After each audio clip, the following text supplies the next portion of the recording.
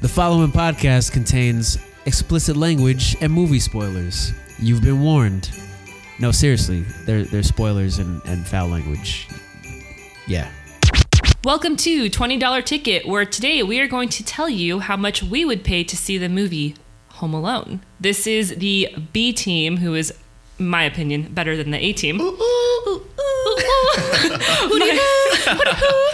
My name is Erica, and today I have with me Miss Holly Hart. Holly, how are you doing? I am doing well. How are you? Good. What are you drinking? I am drinking a Truly And a Mich Ultra. And Just kidding. I was like, And then also today we have with us Elizabeth. Elizabeth, how are you? I am great. I would ask how you are, but Holly already asked. We know you're doing fine. We kind of made weird eye contact just now. I'm doing great. Thank you for asking. What are we drinking? Truly and another Truly. And a little bit of this Fireball shot. We're just a bunch you're of still alcoholics. nursing that? Oh my god. Don't call her out. I just said she's still nursing it. I asked her a question. I wasn't like, you bitch. We all took this shot 30 minutes ago. 30 minutes ago. I have a little bit left. And last but definitely not least, we have with us Mr. Kyle Callie. How are you? Ooh, I'm doing good. It's good to be back. Are you excited? I'm very excited. I feel like we're a little bit rusty, but I think we're going to get back into it. It's going to be good. I know. Yeah. What are you drinking? I'm drinking a passion fruit Truly. Surprisingly, it's your only one on the table. It's the only one on the table. All right. Because you guys are clearly all double fisting I have one. as you pull one out of your cooter. When was the last time we recorded? Now I'm thinking about it. So we did... a year ago. Was it? It was a year ago. Because How we to Lose a did. Guy. Oh, shit. We also did. It was Halloween Texas last year. Chainsaw. Yeah. We did Texas Chainsaw. COVID's been a bitch. Yeah. Let's say that. COVID, you've been a nasty girl, Miss Rona. You've been a dirty girl. You've been a COVID- dirty girl, Miss Rona. COVID hasn't allowed us to bond as much as we'd like to over Right. a podcast. But here we are. Here we're we here. are. We're queer. We are. Get used to it. Get Drinking beer. Drinking beer. Drinking beer. Alrighty, so the movie that we are reviewing today is a Christmas favorite for the three of us, not for one. We'll let you decide. Spoilers. We'll let you decide. It is Home Alone, a 1990 American Christmas family comedy film. Written and produced by John Hughes and directed by Chris Columbus. Not to be confused with the guy that came to Christopher America. Columbus.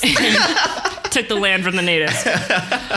It stars Macaulay Culkin, Joe Pesci, Daniel Stern, John Hurd, and Catherine O'Hara. It was distributed by 20th Century Fox. So before we get into the background of the movie, Kyle, hit us with the financials, please. Yeah, so the movie, the initial budget was $18 million, and when it premiered on November 16th, 1990, it actually ended up grossing in its entirety $477.1 million. So clearly it was a box office success, and it did very well. So it actually held the record for the highest grossing live action comedy ever until it was overtaken by The Hangover Part 2 in 2011. Weird to me, because I feel like Right. the first one was better. Me too. The second times one better. sucked. But maybe like all the anticipation for the second movie, that's what people Was got that the one where into. they were in Thailand? Yes. Not good. Not but good. that's a story for a different day. So it actually, when it was in theaters, it was the #1 film at the box office for 12 straight weeks. And this included after Christmas. So that's kind of pretty fascinating because obviously it's a Christmas movie and people are fully into it during February. Oh, it went all the way to February? Oh, yeah, 12 weeks ago. Yeah. Sorry. And then by the end of the half-year run, it made $285 million. And previous to this, only 2 movies have ever done that in history, and that was Star Wars and E.T. Elliot. Elliot. No, I read that they like limitedly released it, and then like it overtook like some big movie and became #1, and then they Right. started expanding it, and then Right. it was in the theaters from like November to June. So production was actually expecting about $8 million for opening weekend, but that was mostly because of the fact that it was up against Rocky V, but it ended up doing $17 million opening weekend, so it totally crushed everything in its place. Damn. Yeah. For a little Love kid. to see it. A little kid. Love to see it. We'd love to see it. He's just fucking up some robbers. And it beat Rocky V. An act of terrorism. Active terrorism to defend his home. Elizabeth, want to give us the critics' review? So for Rotten Tomatoes, 65% of critics liked it with an average rating of 5.65 out of 10, with 54 ratings, 35 fresh, and 19 rotten. 80% of the audience gave it a 3.5 or higher out of 5, with an average rating of 3.97 with over 1 million ratings. So it was pretty much mixed reviews. From it the sounds critics, like, from yeah. the critics. What do you guys think about that? I think it's bullshit. I Elizabeth might disagree. No, I think honestly for me it's like a battle of like that whole nostalgia piece. Like we've talked about it before. It's like when you first watch a movie, like the first time we'll get into it with personal experience, but I think it's just balancing like my critiques on a movie versus like my personal feelings with it. Right. Like Yeah. and so I'm more inclined like I hadn't watched it in a couple of years and I watched it again obviously for this podcast.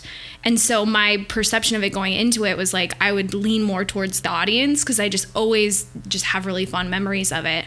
But now that I've rewatched it again under the $20 ticket lens, I'm kind of understanding the critics a little bit. Like, what is this movie? Yeah, like I mean it yeah, we'll get into it with personal experience, but Is that all, Elizabeth? No, there's more. Oh, wait. Well, wait, there's more. the twins are here. For IMDb, it was rated a 7.6 out of 10 with over 460,000 ratings. Good. Males and females both gave it a 7.9. The lowest ratings were given by 45 plus with an average rating of 7.1. So Hey. I think I agree with them. I think it was Harry and Marv that rated this very low. I agree with the older population on this one. Well, Harry and Mark got their asses kicked, so I disagree too. I also have a quote that I chose. Yes, Elizabeth I quotes. love your my quotes because favorite. they're Through so with the good. quotes. I mean, they're not. This is not something that I said. This is something that a critic said that I personally agree Resonated with. with? Oh my god. Okay. Oh god, this is gonna be good. Everyone involved ought to be sent home alone with no supper. Ken Hankey, Mountain Express, Asheville, North Carolina, said that, and I agree with it. With no supper. My face. I don't want to see. clutch. Oh, sorry. Pearl's clutch. I was busy picking up my jaw off the ground. I don't from want to that. see you for the rest of the night. Catherine O'Hara, Home Alone. I disagree. But anyways, It's all good. Holly Hart, What's up? you have all the background information for us today, don't you? I do actually. So I was surprised because I figured for like a 90s holiday movie there wouldn't be much behind the scenes. But the thing about Home Alone is it's not like anything Erica made a face and she was like questioning what I just said. And so what I want to say by that is it's just like a good-hearted family movie. Right. And usually when you have movies like that, like there's little to no background information. But Home Alone is just such a Ooh, cult it brought favorite. the drama. It did. Oh my It God. did. I was excited. So, I mean, there was just a lot of fun facts behind it. So like starting off with the director, like originally he wasn't assigned to direct this. He was too busy pillaging and plundering Christopher native lands. Columbus. Yeah, in 1492, he sailed the ocean blue. He was too busy transmitting smallpox. It's okay. Right. We got it. So, just decimating the indigenous people. but in his spare time on the weekends, He was a director. He moonlighted as He- a film director. had a interest in film and had the right connections Right. just from founding America, was in the right rooms. And according to Chicago Magazine, he was working with John Hughes, but he was set to direct like the National Lampoon Christmas Vacation Right. movie. And I guess the first time he met Chevy Chase, according to Chris Columbus, we're going to call him Chris Columbus because I can't say We have Christopher to. Columbus and look at you because you just keep making this face. Well, his credits in the film is Chris It is. Columbus. I know. I think it's just the distinction from, Because he's not trying to Our friend Chris. plunder and pillage. I know. Imagine, what's your name? He Christopher was trying to Columbus? find a trade route around Africa. Let's be honest. He's trying to get some spices back He's trying to to the get home some country. spices back. He's a spicy little man. So he said that Chevy Chase treated him like dirt the first Right. time that they met. Well, I mean, did we not hear? This is a complete side note. Kerwin, feel free to take this out. Have we all watched Community? Yes. Okay. Chevy Chase was asked to leave Community, or I believe was asked to leave Community because he was a douchebag to the rest of the He's cast. just difficult to work with. That's why he wasn't in those last seasons of Community. That makes sense. Yeah.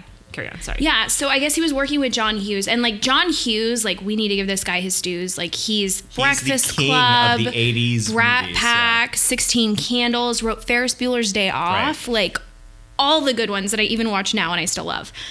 So John Hughes was working on National Lampoon Christmas Vacation and wanted Chris Columbus to come in and do it. And Chris Columbus, God, I can't even say it. I get so excited. I'm flabbergasted.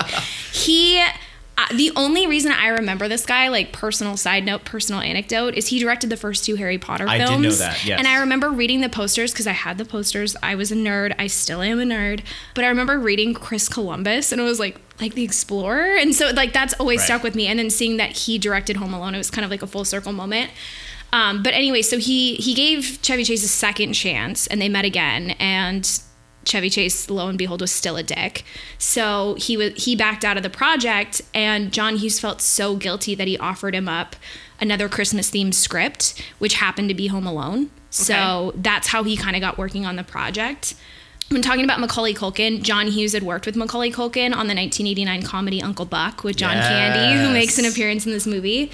And he said that Macaulay Culkin was just super mature for his age, and he kind of stole every scene that he was in. So when they were thinking about casting for this movie, he wrote the part for Kevin McAllister with the actor in mind and told that to Chris Columbus. But Chris Columbus, wanting to be like equal opportunity, interviewed hundreds of children, or auditioned hundreds of children. I was like interviewed. So what is your greatest accomplishment in life? What would you say is your greatest weakness? The kid's like, I don't like nap time. Yeah. What can you contribute to this film? Right. No, so he auditioned hundreds of kids just trying to be equal opportunity. And one of the last kids that he saw was actually Macaulay Culkin. And he said that he was perfect. So John Hughes was right from the beginning and probably could have saved him a lot of time. Speaking of casting with the house was apparently a huge to-do. They wanted to find something that had the exterior like front steps so they could pull off some of the film's stunts. Right. But trying to find the perfect house, like John Hughes, I did a lot of research into this because I was kind of confused because I thought about Ferris Bueller's Day Off and I was like, that's in Chicago. And then I thought about Breakfast Club and I was like, that's in Chicago. And then I thought about this movie and I was like, that's in Chicago. God, I never even realized that. And so I was like, what is John Hughes' affinity with Chicago? Like, and it turns out like he just grew up in the area and just continued to put it in his movies because you go with what you know, apparently. And houses are cheap in Chicago. Yeah, I mean, it's Illinois, yeah. But they actually found the house in Winnetka, Illinois, and they spent weeks searching through all of Chicago, like all through the different areas to try to find the perfect residential home for the exterior shots. And so they ended up finding this house and they sent it to John Hughes and he said, that house is perfect. That's the exact house I imagined this to be. Because when you think of the scenes of like the shadow scenes where there's Michael Jordan on the train. Right. Oh my God, my favorite. Yeah, that was like a thing that you had to have like the right layout and the right spacing to make it work. But the actual interior of the house is not the interior shown in the movie. They did that in the high school gym where they plotted out all the stunts and like recreated the indoors just because they needed like an open space to have some of the scenes. But fun fact, the house sold for $1.585 million in 2015 after nearly a year on the market. It was originally listed for $2.4 million. Why? That's cheap. Why do you think it dropped in value? Because the wet bandits are going to come back and rob because there's high crime in that area, Kyle. We'll never recover from this financially. 5 of the 11 houses on that street were robbed. Also, in my research, I also saw that Michael Jordan actually lived literally down the street from this house during the time, and this is peak Chicago. Peak Chicago Bulls. 1990 Chicago Bulls. So, I mean, it doesn't really make I didn't a whole even lot of connect the dots. It doesn't make a Jesus. whole lot of sense that the bandits would target this house when literally Michael Jordan's down They the should have street. just put the cutout in the window and they would have been like, Oh, this is it. off limits. Off limits. MJ's house. He's got security. Right. So more about casting John Candy. He makes his cameo as Gus Polinski. The polka band? Yeah. So fun Polka fact. King of the Midwest. Yeah. I'm sorry, Kyle. No. Didn't know you were a fan. Have some respect on his name. The thing about John Candy is he'd worked together with John Hughes on Uncle Buck and Macaulay Culkin, so like they already kind of had familiarity.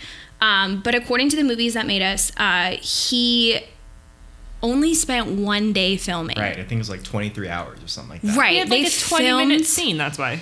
Huh? He had like a 20-minute scene. No, but Not he had like even the 10 minutes. airport scene, he had the Right, the van truck, scene, yeah. the truck. Like he had a bunch of different scenes. But what was crazy, there's 2 things that I think are crazy that we'll unpack. He improvised most of it. Oh. So he was not like John Hughes. They said that he was the only character that was allowed to like mess with the script a little bit and just like improvise, like the whole thing of like the polka. Polka. Yeah, no, that's him improvising. And Right. so Do you want to try? Do you want to try? Right. yeah. No, so him with Catherine O'Hara, they'd worked together, I guess, on a TV show. So they kind of had some chemistry, but like they were loopy. They said in the van when they were like filming that, like it was just off 23 hours of being awake and just like they were just stir crazy. They were punch drunk, just, and we've all been there where you've been awake for a long time. I'm And right now. I mean, Kyle, you're like that all the time. but I want you guys to guess how much he made for the 23 hours he worked. I know the answer to this, so I'm not going to Yes, answer please. it. But it's wild. 1.5 million. Okay. What do you think? 1 million. $414. 414. Yes. He got paid less than the pizza guy in Yeah. the movie. No way. Yes. Why? He just, I mean, he worked one day, and he's a close friend of John Hughes. Was kind of the only rationale. The way that the It's like, I'll do it. The movies that made us explain is that he did it more as a favor Yeah. to the production staff because like he worked so closely with them so much before. But yeah, he only got paid $450 for 23 hours of work, and He probably didn't care because John Candy's just. I miss yeah, John I mean Candy. at that point he was bringing Yeah. the big bucks. Yeah. but, He's like, I'll do you a solid, bruh. totally. 414. Totally. Let's do it. But I mean, for him, again, he was in the movie for what, like 10 minutes Yeah. total. Like it wasn't any big lift. But the thing is, I just thought that was hilarious. $414. I was like, And what's funny is that once you tax that, once you give 10% to the It agents. literally showed like the pay stub of like the pizza guy and him, and it was literally like $500 versus like $450. I love that. It's Little so Nero's funny. pizza guy. Little made Nero's more? pizza guy, yeah. Oh my god. Keep the change. Filthy animal. That's 414 in 1990 dollars. Right. right. Is that a lot? I don't know. It's Way more probably than it is more than it now. is now. Yeah, that's true. So according to Mental Floss, Joe Pesci was not, who was cast as Harry, like one of the Wet Bandits. The role was actually offered to Robert De Niro first. After De Niro turned down the part, Saturday Night Live's John Lovitz also passed on it. He's like a midget. No, I think he's the one. The only Not like a midget, but he's like short. He's bald. Yeah. He has like the monk Yeah, baldness, but that he is guy. short, yeah. does he? Okay, because Yeah. I always thought he was the guy from The Wedding Singer.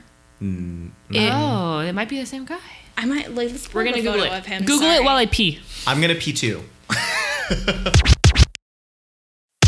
So, according to Mental Floss, before Joe Pesci was cast as Harry Lime, the role was offered to Robert De Niro. Oh my god. Imagine what would the movie look like if Robert De Niro was in this? There would be a lot more guns. There would be a lot more death. Like full on sequences of violence. Right. It would. It would not be a family It would comedy. not. Okay. It would be a dark comedy. I think so. And I think De Niro at that time had enough self-awareness to be like, not my journey. Right. You know? So after De Niro turned it down, they offered it to Saturday Night Live's John Lovitz. John Lovitz. Yes. He was on Friends. He played Rachel's weird date that made t-shirts for a living. I always think about him in The Wedding Singer Yes. as the DJ. That as well. No, he wasn't a DJ. No, he's a live performer. And then Drew Barrymore saw him perform. He sang Ladies Night, and she was like, I'm going And she to said- hire a she DJ said, as a result. "Not this." Yes. She said, not my journey. So he passed on it, and then it was ultimately offered to Joe Pesci. Thinking of the role of Uncle Frank, the role was originally written for Kelsey Grammer, but was given to Gary Bamman when Grammer was Wait. unavailable. I So- hate him. Getting into a little bit more behind the scenes, not so much the casting, but according to Time Magazine, Hughes came up with the story from like when he was preparing to go on vacation. So he said to Time Magazine, I was going away on vacation and making a list of everything I didn't want to forget. I thought, well, better not forget my kids. And then I thought, what if I left my 10-year-old son at home? What would he do? One thing led to another. And like after he got back from his vacation, his son said that he spent 10 days writing the original screenplay for Home Alone. Wow. Just thinking What? through it, just like all the stuff. And obviously that was the first iteration of it, but like he was just like obsessed with this idea of like what a kid would do Home Alone. What does child negligence look like? I know, right? What does a CPS case In look modern like? America. Yeah, exactly. Who do we call? No, exactly. But there was actually a lawsuit against this movie. So I'm trying to. So according to the New York Times, a French filmmaker named René Manzor sued 20th Century Fox, claiming Home Alone copied his 1989 movie Pierre Noël. Père Noël. Pierre Noël. Pierre Noël. I'm going to need you to fact check that, Kerwin, because your French knowledge. But it was about a boy who was left at home by himself on Christmas Eve who has to fight for survival when an intruder breaks in. The studio unsuccessfully tried to reach a settlement. For his part, John Hughes claimed to have never seen or heard of Manzor's film. I mean, I've never heard of that either, so I'm gonna go with John obviously Hughes. we've never heard of that, but Right. What's it called again? Pierre Noël. P-E-R-E Noël. I'm gonna Google it. See what's up. See what's up. See what's up with Renee. wasn't that movie based off of like someone that was impersonating Santa Claus and trying to break into the house? Was it? Yeah. So it's like it's different. I think there's enough creative differences that. But I mean, I don't feel like that's like original amongst horror films. Like, what happens when Ooh, somebody's someone's home alone? You know, Oh, it's Exactly. called in English Game Over. Noel. I just was assumed Christmas. Christmas. No, I am IMDb. Is that Am I dumb? that Like, far off? am I? Noel. Oh my God, no. What did you say this movie was? P-E-R-E Noel. No, yeah, but this is Game Over, is in English, Pierre Noël, whatever in French. But it says, on Christmas Eve, a resourceful young boy has to defend himself and his grandfather from a killer dressed as Santa Claus. Thank you. That's what I said. Yes. It is a horror movie. So completely different. Same Yeah. premise. I mean, there's only so many ideas that we can make happen in this Right. world. So I don't think that's. I would rather actually- have robbers than a fucking serial killer. dress as Santa. Dressed that as wants to kill you. Santa. Like, Calm down, Krampus. I'm like still kind of hung up on the fact that Pierre Noël translates to game over because we're singing over. Literal. Oh, no, Noel. but I Oh. don't think it's Pierre. It's P-E-R-E, so Pere Noël. Oh. But I- Kerwin. Someone go get Kerwin. But when we Someone sing, fact checked us. but I'm when you sorry. sing Noel at Christmas time, that means over. Over.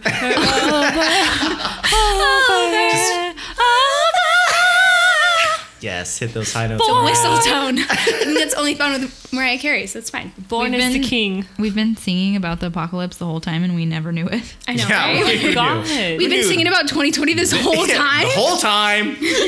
Born is the king of over. Over. Carry on, Holly. Fun fact that I think Mugga is gonna love is that there's a tie, like a string, if you will, between Friends and Home Alone. Did you guys know this? Oh. So the Friends set designers used some stock footage in the last season of Friends, and some eagle eye fans discovered that the view outside of Monica and Chandler's house is the same view that Kevin McAllister had outside. So technically they bought Kevin McAllister's house. What? Yes, yes. So there's a tie between Friends and Home Alone. Oh my God, the crossover we didn't know we needed. The crossover we always had but didn't know. The Bing residents. The Bing residence is basically the McAllisters, is what you're saying. Yes. They better exactly. change that doorknob from an M to a B. That's affluence right there. M to the B, you know It's me. it's the affluence for me. How about So how rich do you have to be to have a monogram doorknob? Not that rich apparently. It's Just like saying. $150. The attention to detail. I mean, Do any of you guys have monogram doorknobs? No, I'm about to get one just to prove she's affluent. So for my how- bedroom door. So I'm always like my MO with things is like usually it comes down to money. So I always want to know how much money people make to do things. So when Culkin played Miles Russell in the film Uncle Buck, he received $40,000 for that role. Right. And that was 1989. So let's just put that in A perspective. year before. Yes. So then in 1990, when he played in Home Alone, he only made $100,000 for the movie, which I say only $100,000. For that time, it was. But 1990, that's a lot. Right. That's a lot of money. And For I mean, an 8-year-old, yes. 9-year-old, exactly, yes. exactly. So after that, when Home Alone kind of reached its success within the box office, he starred in, I can't even say this without looking at you, Erica, but he starred in the 1991 comedy drama, My Girl. He can't see without his glasses. His glasses. He can't see with. No, we quote. I'm so sorry to everyone listening to this, but we quote this all the time. Like when we see bees or when we see somebody wearing glasses. Me, per se. Yes. No, she saw a flock of bees one time and she was like, he can't see without his glasses. And I teared up immediately just because, Fun side story. Last night, I wear contacts. My closest friends know that I'm blind as a bat. her glasses are literally those drunk glasses that they give you in health class.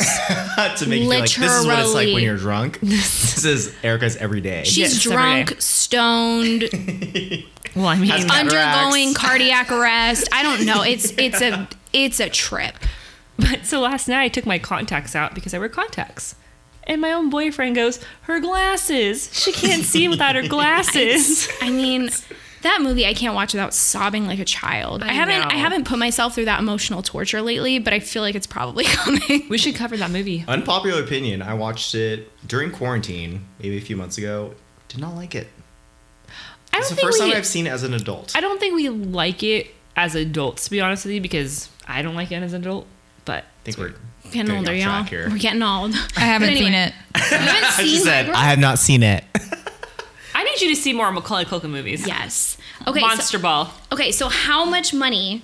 Going back to where I was going. How much money do you think he got from My Girl? He was $100,000 with Home Alone. His next movie. How much do you think he got? 150. 150,000? Yeah.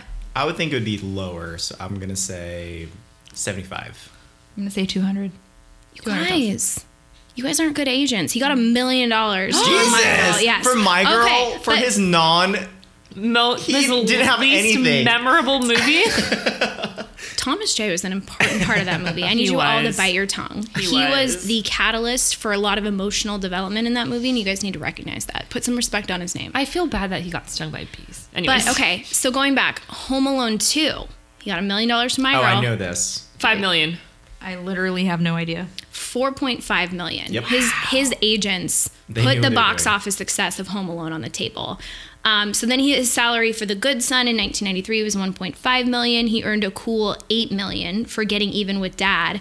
And then this movie is like my Macaulay Culkin height of his Your sexual success. I mean, when I determined It did it for you?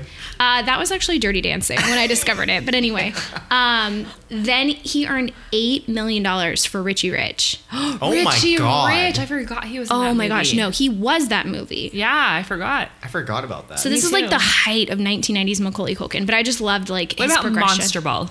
Was he in Monster Ball? Or am I thinking of a different movie? What's the really sketch drug movie he was Oh, in? you're thinking of Party Monster. Party Monster. I was like Monsters Ball with Halle Berry, where Party she won an Monster Academy is the one Award. about like the underground. There's too many monsters. It's like Monsters underground Ball, like party club Monster. scene in New York. That's what I call Kyle, Party Monster. Yeah, and that's where he drugs somebody, they die. Yeah, that one. Party That was like his adult movie. He was an adult. Yeah. Right. He was fully maybe 25. Did you know he has 2 siblings?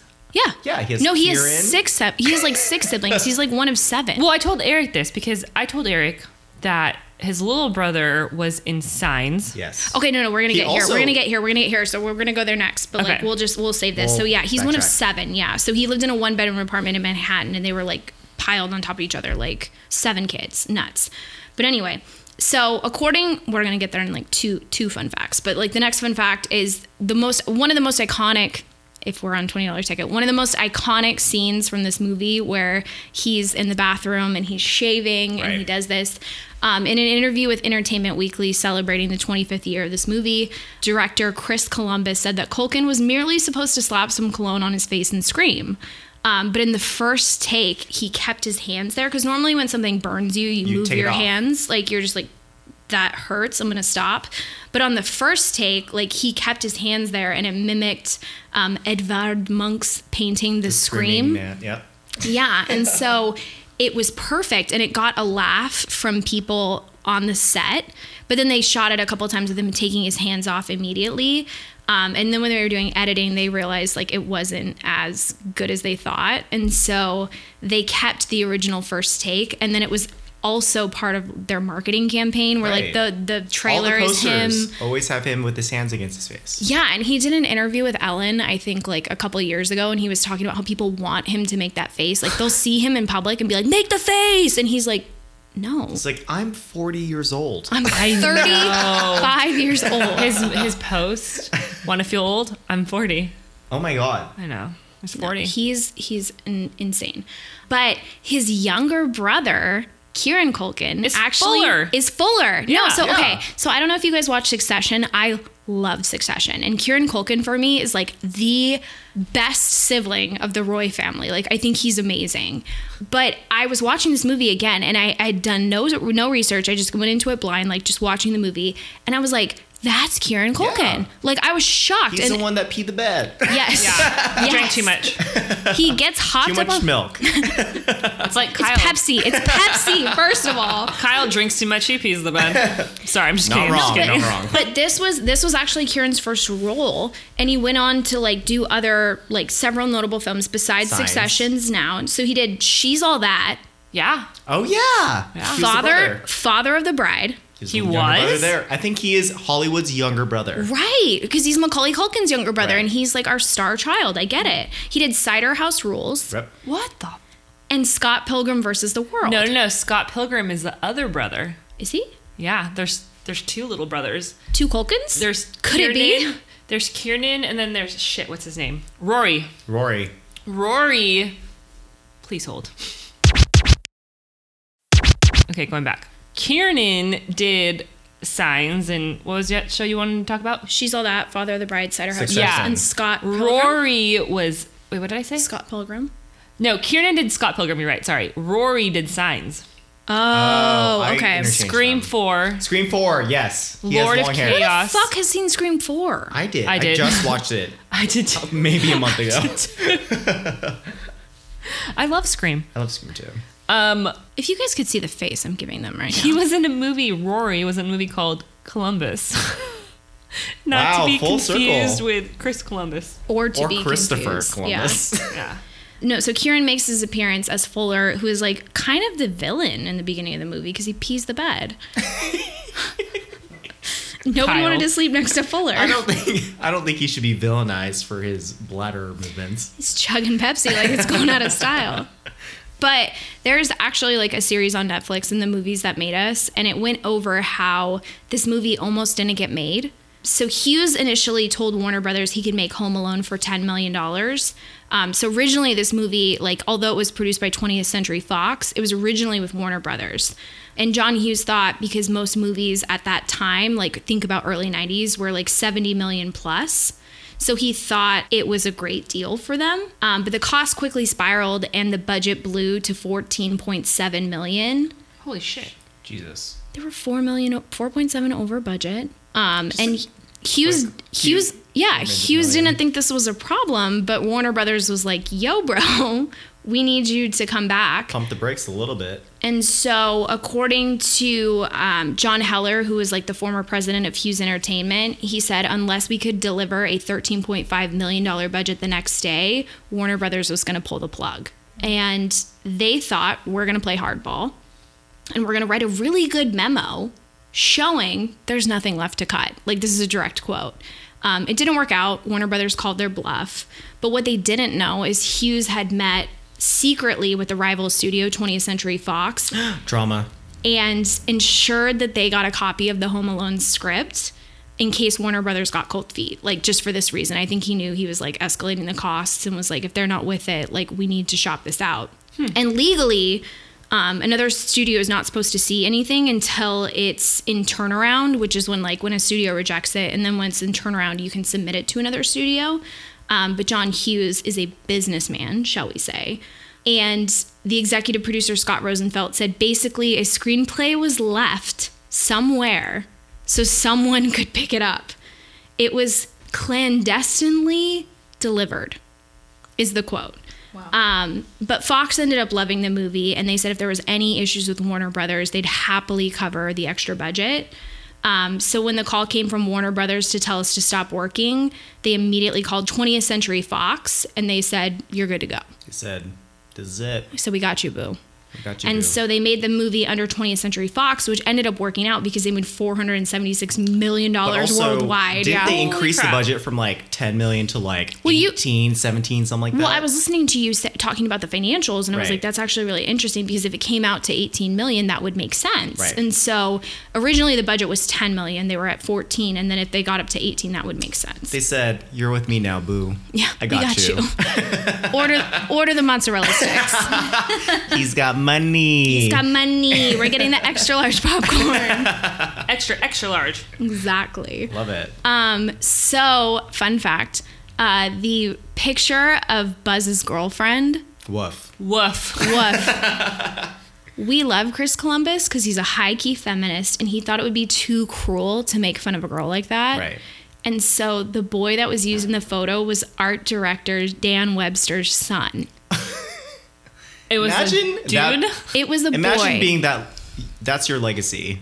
Right. You were in Home Alone as the ugly Buzz's girlfriend. Yes, that would be like so terrible as a girl. Honestly, that's so amazing because that's on my trash. Like, Why are we How trashing are this we girl? Yeah. fun of a girl. Like, are we serious? Like, Yes. seriously doing God, this? who But knew? I mean, I get it's 1990. Like, it was a different time. But it's like you can't do that. Like, Right. this poor girl. Like, who is this picture modeled after? Right. Did they do like some sort of Photoshop? Right. Like, it's that like puts my mind at ease. Like, okay, Yes. it wasn't an actual like child Right. that's having to live with that. I thought the same thing, and that's why I included it, because at first, like, I said the same thing. I was like, we're sitting here dogging on this girl. But, like, Chris, and I just love this because I think we need to shout out the director for realizing that in 1990. Right. Like, it's just not That's huge. okay to, like, make fun of a Who girl. knew the feminists that we needed but never knew?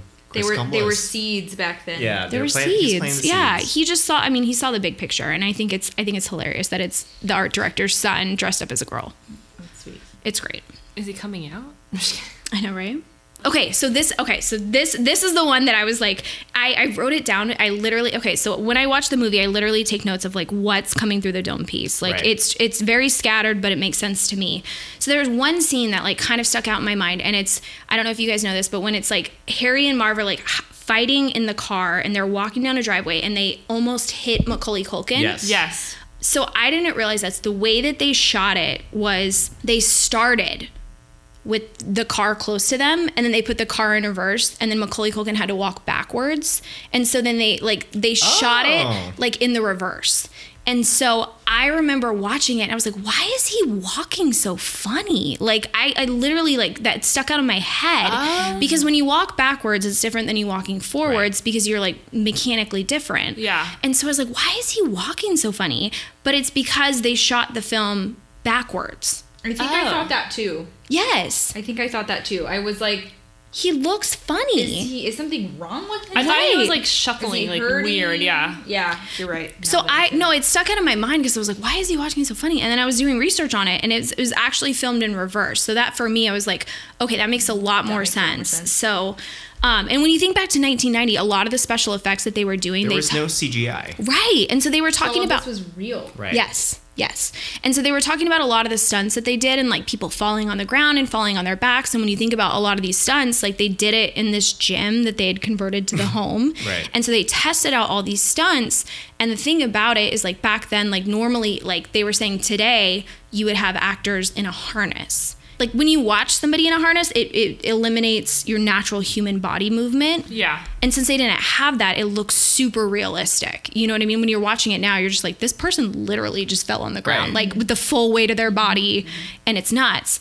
And there was a lot of like stunt things that went into it, and it's just funny to think about like now how it would be different. It Because would they be physically had to CGI'd. do it. Plus, like, I think what I saw was that they literally coined the term, they got home alone. Yes. Which means that you caught air when falling and then hit the ground. Right. Like in real life. Right. Which is insane to me. Yeah. So And- that's why when you see the people in the movie getting hurt, they're actually getting hurt. Right. No, there was a lot of speculation on the actual real life tarantula that crawled across his face, and the fact that it still had venom in it, and Oh my like the God. actor was like freaked out because the tarantula that crawled, it like could have stung him and possibly could have killed him. And I was like, 90s were a wild They're time. wild. Like as much as we think 2020 is like all things go, like 1990 is right there.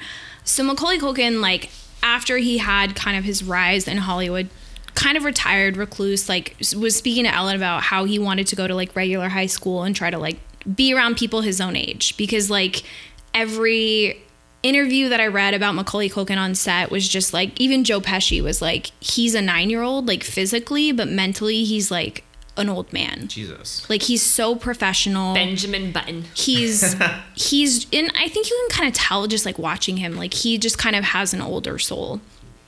So he reclused from Hollywood for a long time, but in December 2018, Macaulay Culkin reprised his role and did a Google Assistant commercial. I don't know if you guys saw this, but I did. he did Google Assistant. He was Kevin McAllister now, and in the advertisement, he appears just as virtually identical to the older version That's of my God. Kevin. No, but he did it, and he was Kevin McAllister now with the Google Assistant, and it's kind of just like in a Home Alone lens. So I think Google probably paid him a pretty penny to do that. I don't He's getting have his the coins. He's getting his bag for gonna- sure. He secured it. He's Macaulay Culkin. Like at the end of the day, he dated Mila Kunis for like what 10 years. Yeah. So he actually reprised his role. Now he has a podcast. Now he's doing his thing. He like founded a website. So He's gonna be on American Horror Story, the new season. He is. Yeah. is he? He's making money moves He is. because his Home Alone money ran out, so he's trying to recoup. I mean, his Richie Rich money. So that's all I have for behind the scenes. Do you guys have any fun facts? I got nothing. All right, Holly, tell us about your first experience seeing this movie. I don't know how to describe it. It's interesting. I remember seeing this movie as a kid. I don't know where and when. Like most movies I have, like the first time I saw it, Dad rented it, we watched it. But Home Alone has kind of just always been a Christmas movie. Like, It's and always it's been around. always been around. It's always been something. Like it literally premiered the day before my second birthday. So I feel like it's just always been in the zeitgeist of like holiday movies. Like my family is personally a Santa Claus family with Tim Allen. Yes. But this is something that's definitely on the rotation. I remember it. I remember the on the playground where you slap your hands to both cheeks and like mimic Macaulay Culkin. And I remember what an icon he was during the early 90s when I was coming into cognizance, if you will. But this movie I always thought was like, I always look at it with a super positive lens just because I remember the way it made me feel. I remember it was like kids have the ability to like defend their home and like be adults and like be in control of a situation. I don't know. It was something that was just like, it's fantasy, but it's also like super nostalgic in my head. And my sister and I were actually talking at Thanksgiving, and she has 2 kids. And so now it's like the next generation watching it. And she was talking about how she was watching it and she was like, this is kind of dumb. But her kids were loving it Right. and they were laughing and they were like hysterically laughing. And she was just like, I remember watching it as a kid and like thinking the same thing, like, this is so funny, this is so great. But she's like, now as an adult, I watch it and it's just kind of dumb, but my kids love it. Right. And so it's like that kind of, I don't know, I get nostalgic because it's just like the next generation watching it and loving it, like how I did as a kid. So that's my personal experience with it. All right. Elizabeth, So tell us the truth. Spill the 1990, tea, sis. the year I You was were born. So You were a I hot- didn't see it in theaters. Obviously, it might have been in You the don't room remember or it? something. If you did, you weren't there. I didn't see it. Never as a felt that. child. Never seen it. Yeah. So I never like had the experience of watching it as a child. I might have seen like pieces and bits of it, but I was never. I'm the person that if you ask 1 out of 10 movies, I might have seen them. Like I don't watch a lot of movies. I haven't seen a lot of movies. I don't know a lot of movies. So this movie in particular, like I know that it's well known, but I just have never made it a point to watch it. So until now, so it was kind of like my first experience was watching it for this podcast, and watching it for this podcast makes you view things very critically. Critically, yeah. I think. Yeah. So you kind of like pick apart things and like, is this good? Is this bad? Would I pay to watch this movie?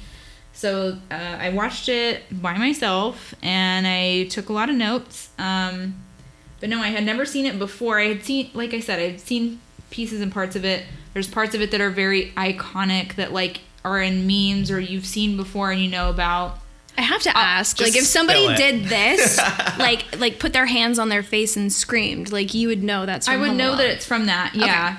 I think part of the reason I have feelings about it is that people have told me, I mean, I feel like it's not as true now, but when I was younger, that I looked like Macaulay Culkin. What? So that's like a disturbing part of it for me. Wait, I'm what? Sure when I don't have my eyebrows on, I mean, maybe I resemble Macaulay Culkin. I don't know. I'm gonna just like full outright say no. You do But- not look like Macaulay Culkin. Thank well, you. that's I mean, were you like a blonde child? appreciate it. Were you a towhead? Yeah, I'm a blonde person. Wait, as that's of not your real hair color? No.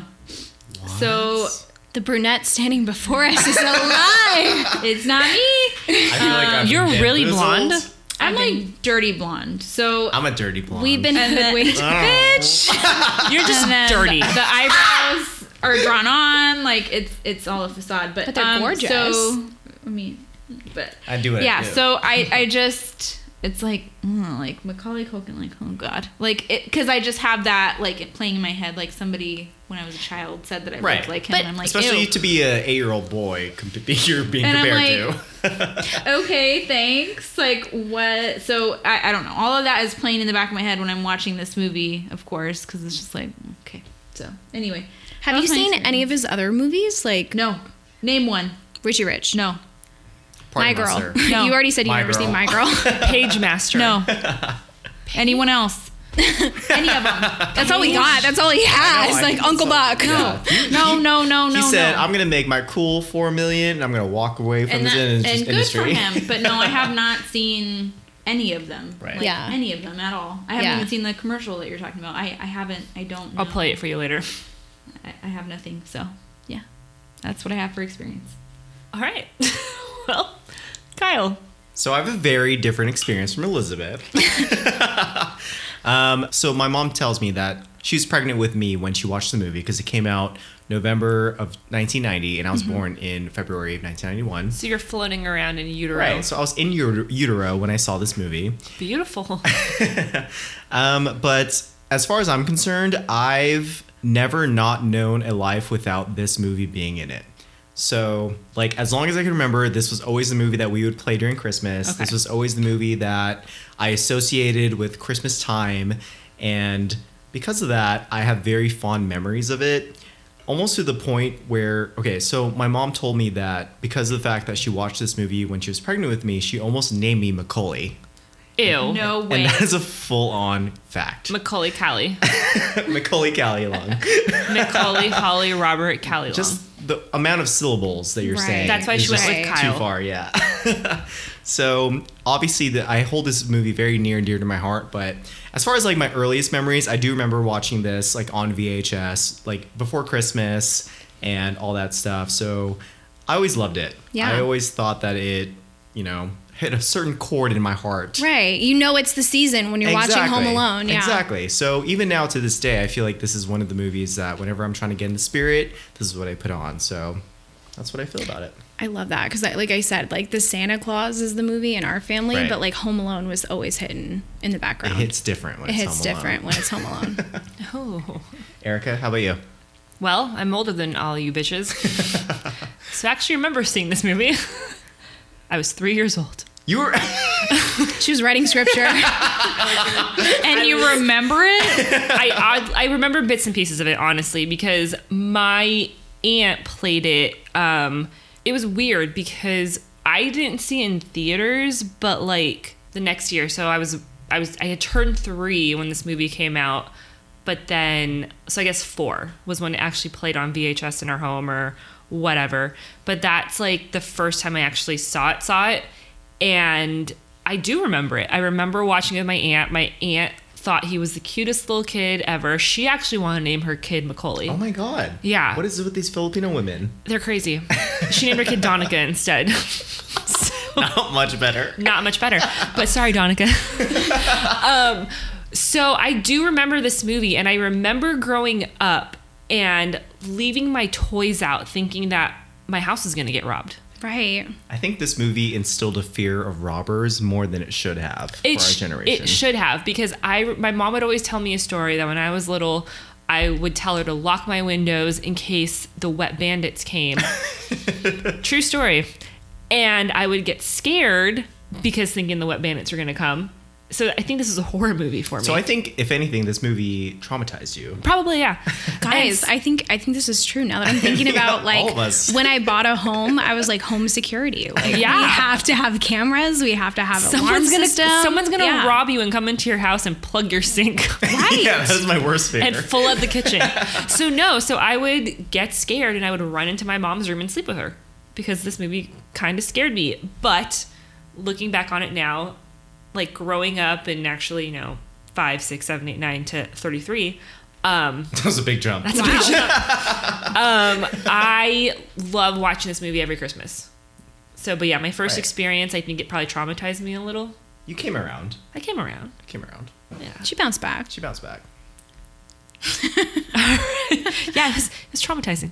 But anyways, alrighty. So trash and treasure. Holly, start us off. Okay. So I always like to start with my trash because I like to get the naked out of the way first. Always. But I like watching it this time, like again with the critical eye of thinking about the podcast.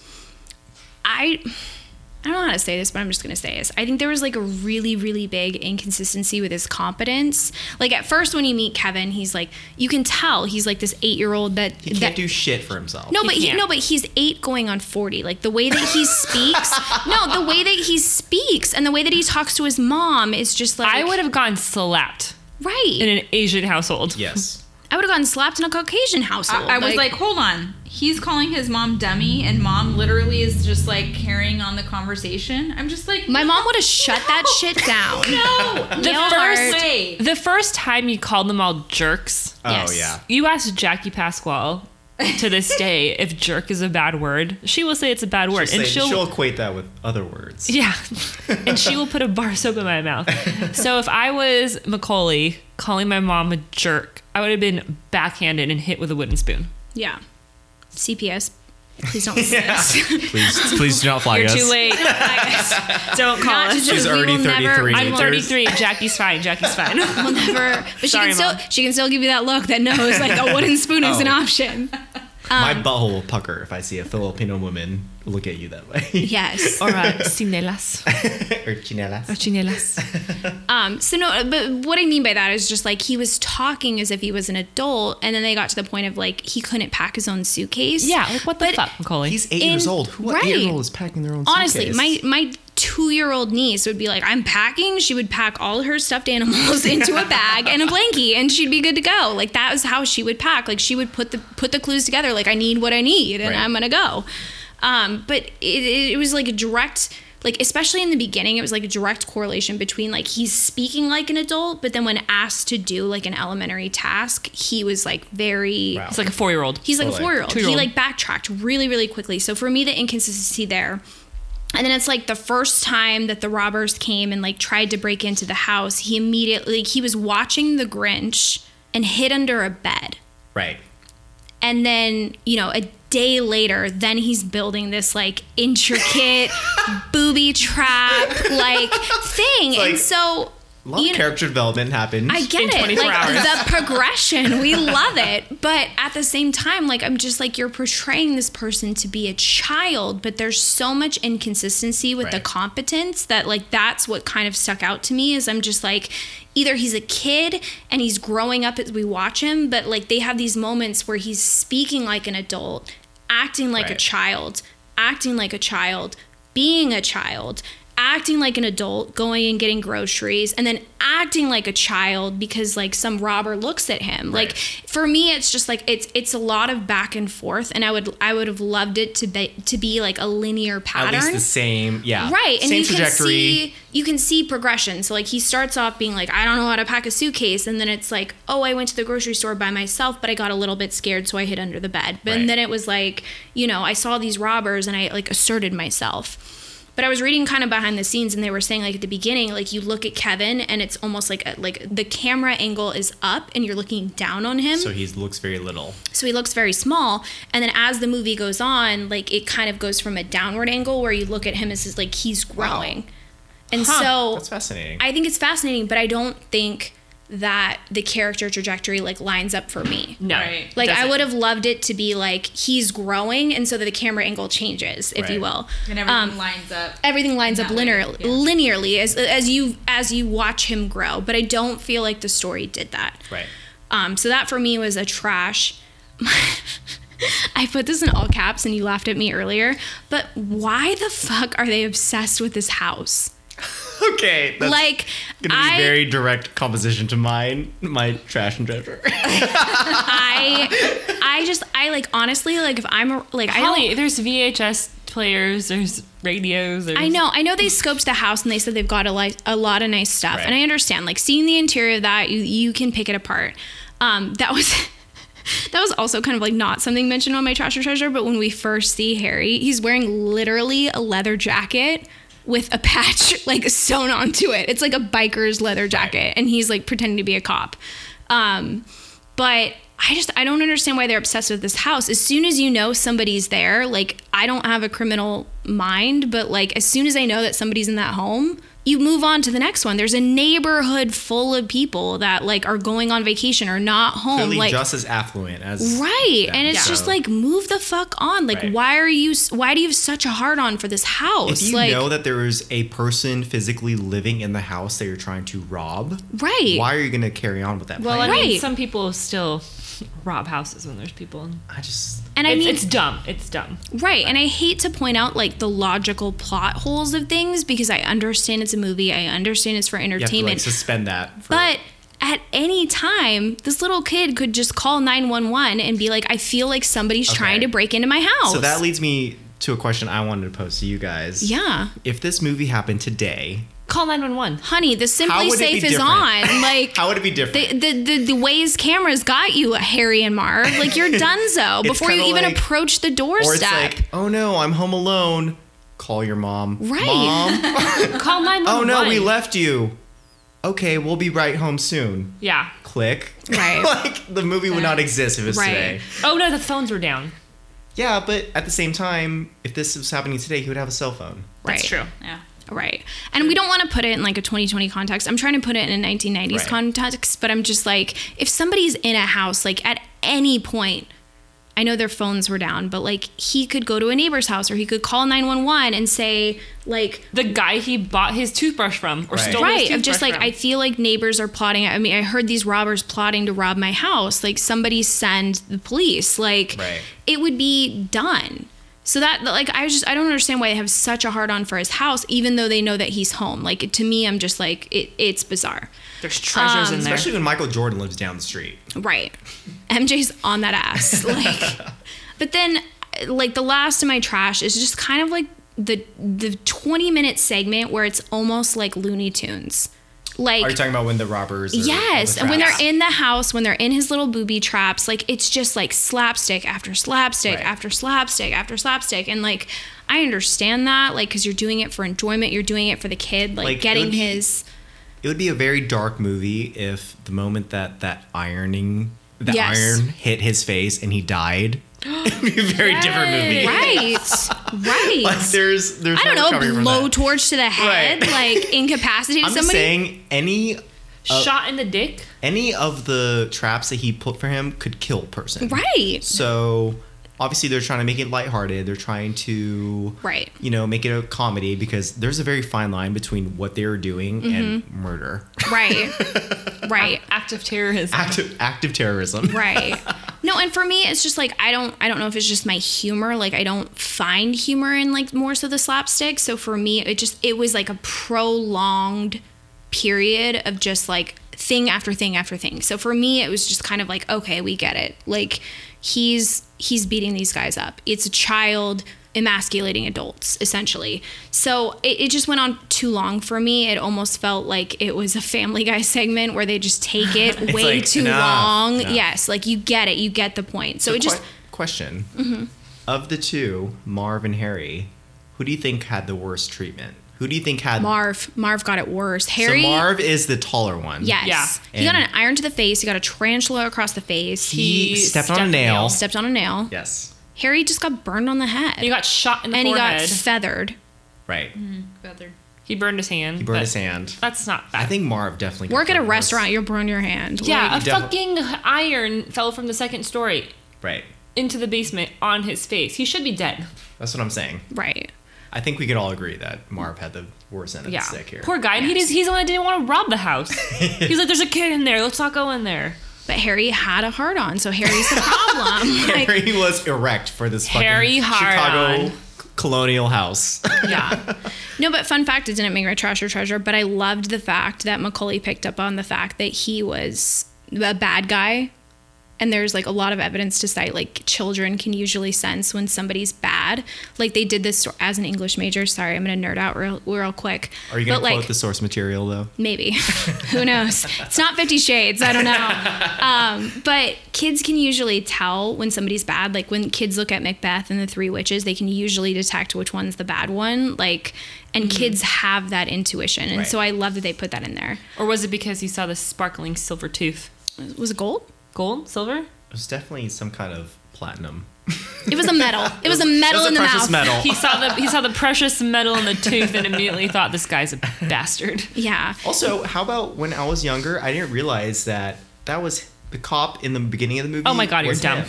I was He's wearing a literal I leather was an jacket. infant when this movie came out. You I were- was in utero. You were in utero. Yeah. No, so him at the beginning, like just trying to stake out the place, I was like, okay, this guy's actually pretty smart. Yeah. Like I would dress as a cop and like pretend to like be like, Totally. oh, I'm surveying the And neighborhood. no one cared that he Right. was there. Yeah. Right. How about if a cop is trying to enter my home nowadays? I'm gonna. I have know some my questions. rights. You gonna need a warrant for that.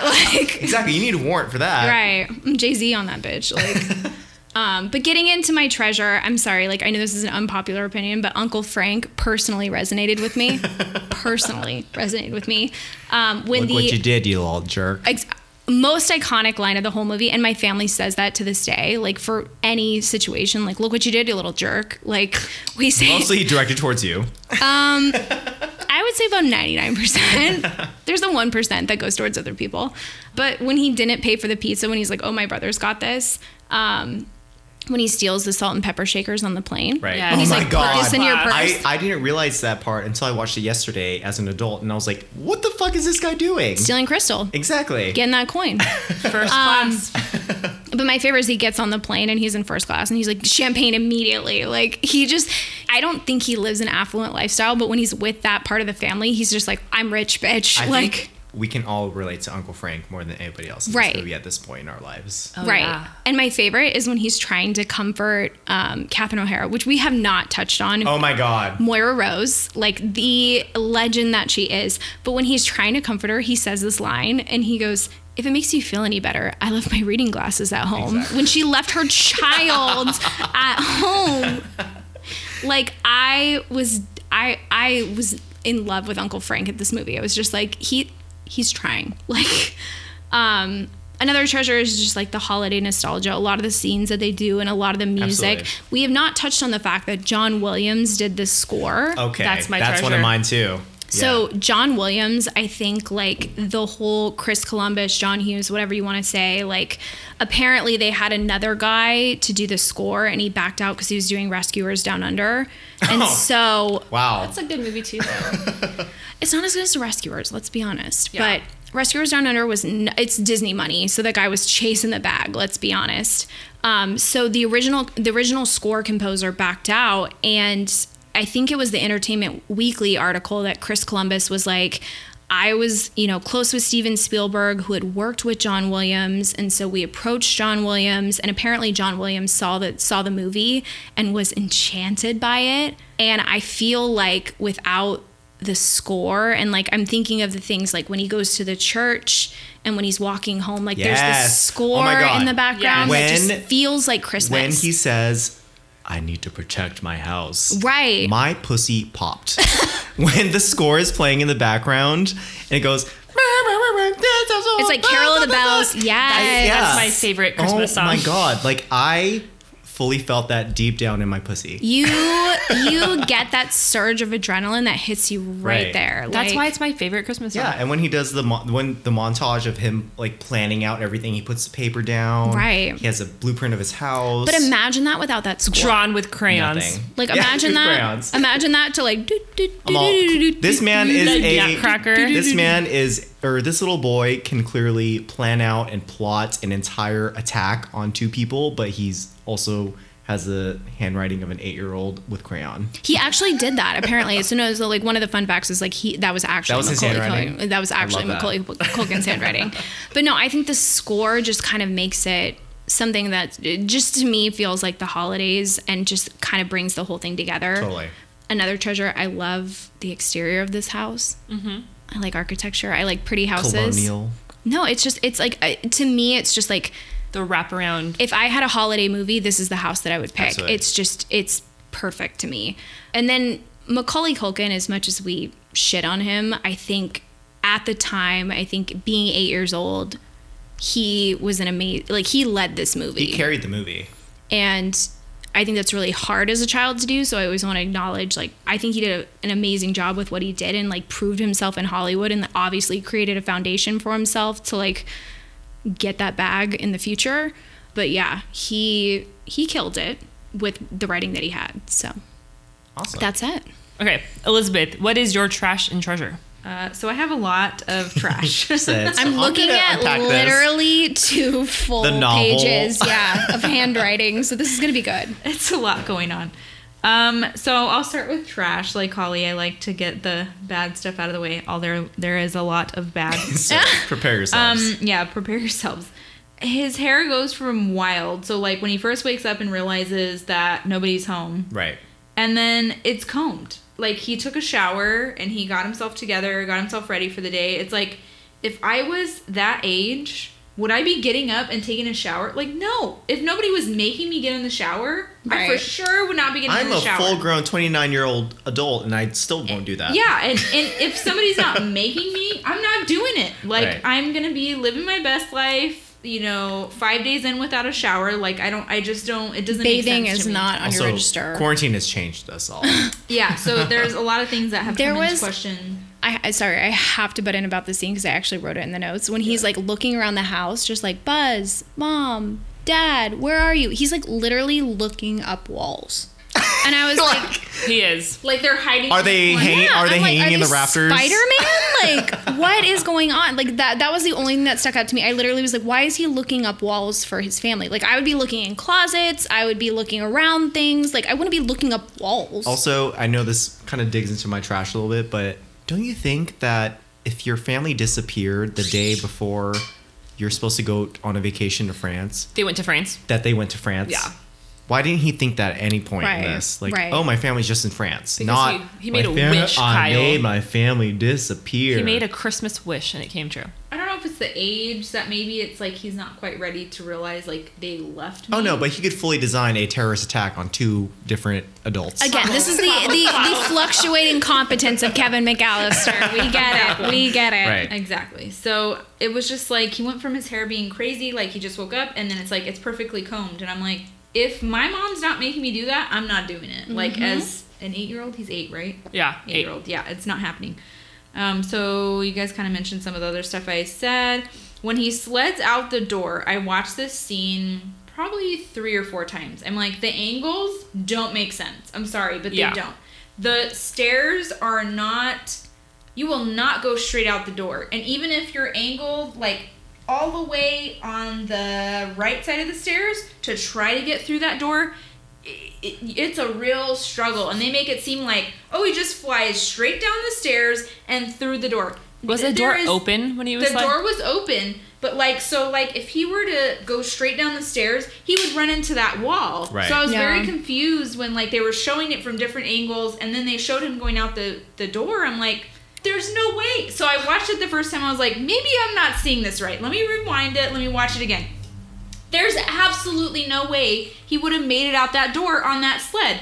Now that's a great, that would be fun. That would be amazing. But the angles don't add up. Yeah. If you're going to do that, show him putting pillows right there because he knows he's going to run into the wall. Whatever. It just isn't, you're not gonna make it out that door. If Yeah. you will rewind that scene and watch it, it's just like there's absolutely no way. Absolutely no way.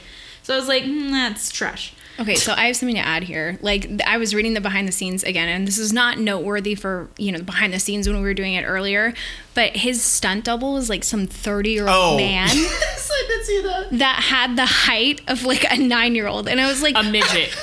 don't say that word because you know how that excites me. But no, it was like some 30-year-old stunt Yeah. double that was him. And they said, like, when he's doing the sled, like, you can't tell, but when he's doing the zip line later in the movie, you can see that it's a completely different person. I think yeah. the only scene that he actually filmed himself was when he was getting chased by the cops after he stole a toothbrush. And it was when they're on the ice rink. It's that shot between where he goes in between the legs. Yes. Oh, okay. And you could literally see Macaulay Culkin like jizzing himself. Look at me between legs. Yeah, that was all I have to add. Comments back to things, but I'll try to control myself. Oh, that's interesting. I didn't know he had a stunt. Yeah, he had I- a 30-year-old. I The best clearly part was is not that they paying said he's a 30-year-old stunt double who had the height of a 9-year-old. So, like, in the assessment, and I was just like, so he's short. Yeah, you Midget. gotta do what you You gotta do. can't say that word. That's politically correct, Erica. Some people have fetishes in this room. Let's stop. Us included. Another trash. I quoted this. Only a woman would be hiding under a bed. I'm the man of the house. Or he said something like that. He said that? There's no way he said that. He was under the bed, and I think like he came out from under the bed, or he said that when he was Oh, it's under when the the bed. I was robbers like, came. Yeah, oh, this no. is problematic. Like I'm like I get so. I'm trying to like realize. Okay, it was 1990. It was a different time. Like people thought or felt differently back then, but it's like seeing that now. I'm just like I don't want to be one of these people. But I'm like triggered. Like Yes. who? No. You and I both battle that with And I'm gender just like, norms, no, and it's like, no, Yeah. like no, we're not saying that. We're not doing that. Like Yeah. I was like, I'm disturbed that this like made it into the movie where it was like nobody thought we better not say that because that's inappropriate. Specifically to the only a woman would do this comment. Yeah, and Right. it's like it's one thing to say I'm not scared. I'm gonna. I'm a big boy. I'm a big there's boy. a different Right. way to say that, and it's just like the things that were I don't want to say that made it in. Yeah. Then that were like Right. nobody questioned it, and it's like that was like ew. Another trash said Moira. Moira never mentions the age of her son who is home alone. So when she's calling Oh, the that is police, true. This is true. Oh, yeah. she keeps saying, my son is son. home alone. And it's like, she never says, my 8-year-old son That's why everybody's is like, home well, alone. is well, what's I the big didn't- deal? Is there You poison left around there. him? Is there anything that we should be worried about? And Right. she should. no, My and I was 8-year-old son, like she never. I was watching this movie and I was doing the same thing. I was taking notes because I was like, how old is he in this movie? Like, I imagine him to be Right. like 6 or 7, like a young kid, not able to pack his own fucking suitcase. Right. But they didn't say until halfway through the movie that he's 8 years old. And I think Macaulay Culkin was the one that was just like, I'm 8 years old. Like, and so it's just like you don't know from the beginning. It's just like I feel like in the beginning she should have been like, you're 8 years old, you can eat a pizza with other toppings. Like you should be acting like can- figure it. it out. Yeah, cheese is not the end all be all. Or, I mean, or for flip some all the people other it is. toppings off. Like I don't care what you have to do, figure Right. it out. You're But 8 years old, figure it out. Yeah. I just didn't. It was just goofy how they kept going back and forth between this officer and this officer of who was going to handle it, and never at any point does she go, "My son is 8. Like this is an emergency because he's a baby. child. Like, Yeah. he is by himself. I have a child. I have a messed child. up. I'm all she I has. forgot. Yeah. There's no. It's just like Maybe well, he's 'cause- by himself, and it's like. But is he 13? Like, if he's 13, like, who cares? Like, Yeah, just because figure it out. 16-year-old she's worried son. about the fact that she's going to catch a charge for being A child negligent parent. You're Yeah. calling the cops in the first place. Like, you're gonna catch a charge either way. Like, you might as well just say, like, hey, my Like, son let's is be real. 8. If this happened nowadays, she'd be arrested. Oh, yeah. 100%. If you leave your kid in a car for like 3 minutes, you'll get arrested. Exactly. Which I mean, honestly, like we're not critiquing like laws. Like you should keep your children Right. safe. Like, Like, let's- Of course. We're not advocating child endangerment. Right. I was We're literally not. gonna start off my behind the scenes with like, this is a true story based on a CPS case, and like y'all would have been like, and then I would have been like, no, but it should be Just like. kidding. Maybe But we're it not. is, maybe it is. We're not making jokes about CPS because they're doing the Lord's work. Let's be honest. They for sure are. My next trash. This kid takes a lot of baths for being home alone. Yeah. I'm thoroughly confused. Like, I get that it makes for a good scene. Like, he's playing with his hair and he's talking to himself and all this stuff in the mirror. I get it. Like, I get the point of it in the movie perspective. But, like, I'm just like, if I was home alone and literally no one was going to see me or no one was going to know whether or not I took a bath, I would not take a bath. Like, that's Right. not the first thing on my list. I think Right. that just shows how crusty we are. Yeah. But it's just I like, take 2 showers. I just think that's a normal, like a kid doesn't, Yeah. an 8-year-old kid isn't thinking, wow, I need to take a bath every day. Or go grocery shopping for that Or matter. you're feeding right into my next track. Multiple baths a day where Right. they're like doing their hair. It's like, no, this kid is literally laying in bed. There's a lot of other stuff that he does that's like, okay, that I would do, but the taking the baths, I'm like, there's no way this if kid's I was taking Kevin this many baths. McAllister at the same age, I would be just furiously masturbating the entire time. At 8? At 8 years old. Boys put their wieners in like sleeping bags and stuff. And I'd a be very young age. I'd be trying to watch some softcore porn on Yeah. This Skinemax. could be a very different movie if we were being realistic. I just like I have to ask though, because like I think it's funny for me is just like, when did you become like, and this is like total sidebar, so Kern, please feel free to cut this out, but like when did you just like, I feel like I discovered like I need to shower, I need to bathe myself, like I need to wear perfume. I still haven't discovered that. I mean, You yeah, haven't. I can smell it from like, here, but bitch. I feel like I discovered that like I was like 13, 14. Yeah. Right. Like that for me, it was just like when you start to smell, or when you Or start to like, realize when your other body, people are paying attention when to your you. body Right. Yeah. when your body starts to change, that's when you start to discover like, oh God, like I make a certain odor, like I need to shower, I need to do these things. Like I didn't realize, like I don't think I realized that when I was like 8, 9, 10. Agreed. Like I didn't realize that until probably middle school. So like I kind of am tracking with you. Like why are you bathing so much? Baths, I'm like, this is just weird. He's over here calling his mom a dummy, and then immediately takes the bath. It's like, it just doesn't, like you were saying, with the inconsistency, it doesn't make sense. Yeah. So, as Kyle was saying, the stuff he buys at the store, at the grocery store, is very adult. Yes. I don't understand that at all. He says, for the kids. And I'm when just he's like- buying the army men. You're 8, bitch. You are a kid. I'm just like, hold on. We're buying toilet paper. We're buying orange juice. Tide.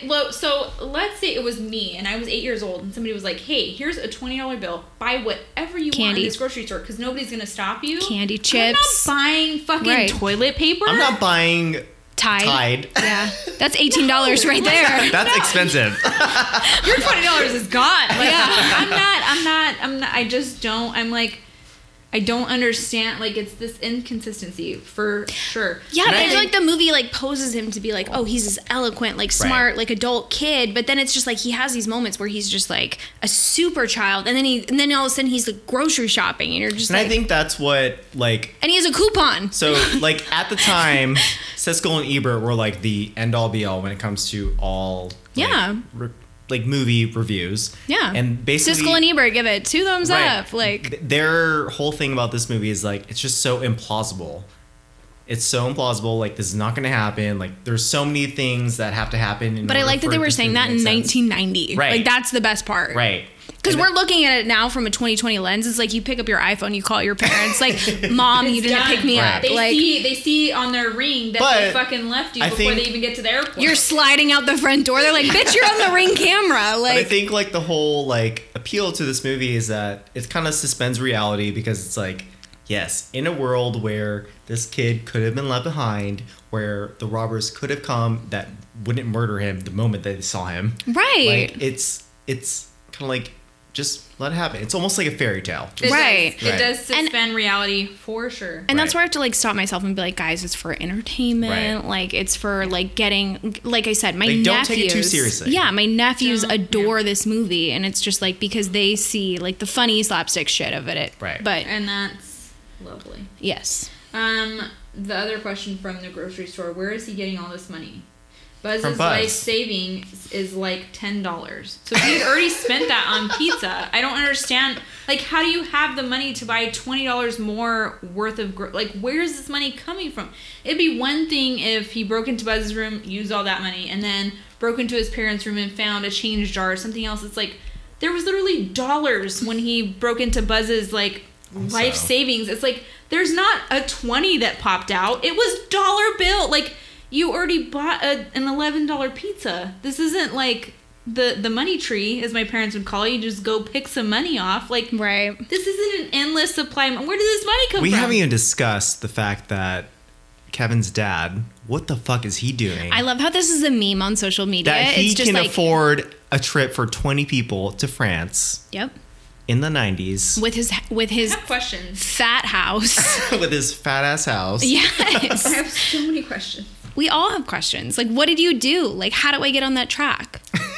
I'm just trying to be there. I just want to know what Catherine O'Hara did too, because they didn't elaborate why she was tired, why she was in a business suit, Married rich. why she didn't care. Like, no, but I felt like she was like handling her hustle herself. Like she was Totally. full blown like in a suit, a business suit to begin, and she's like, I'm Girl, too tired to care. Wait till you hear mine.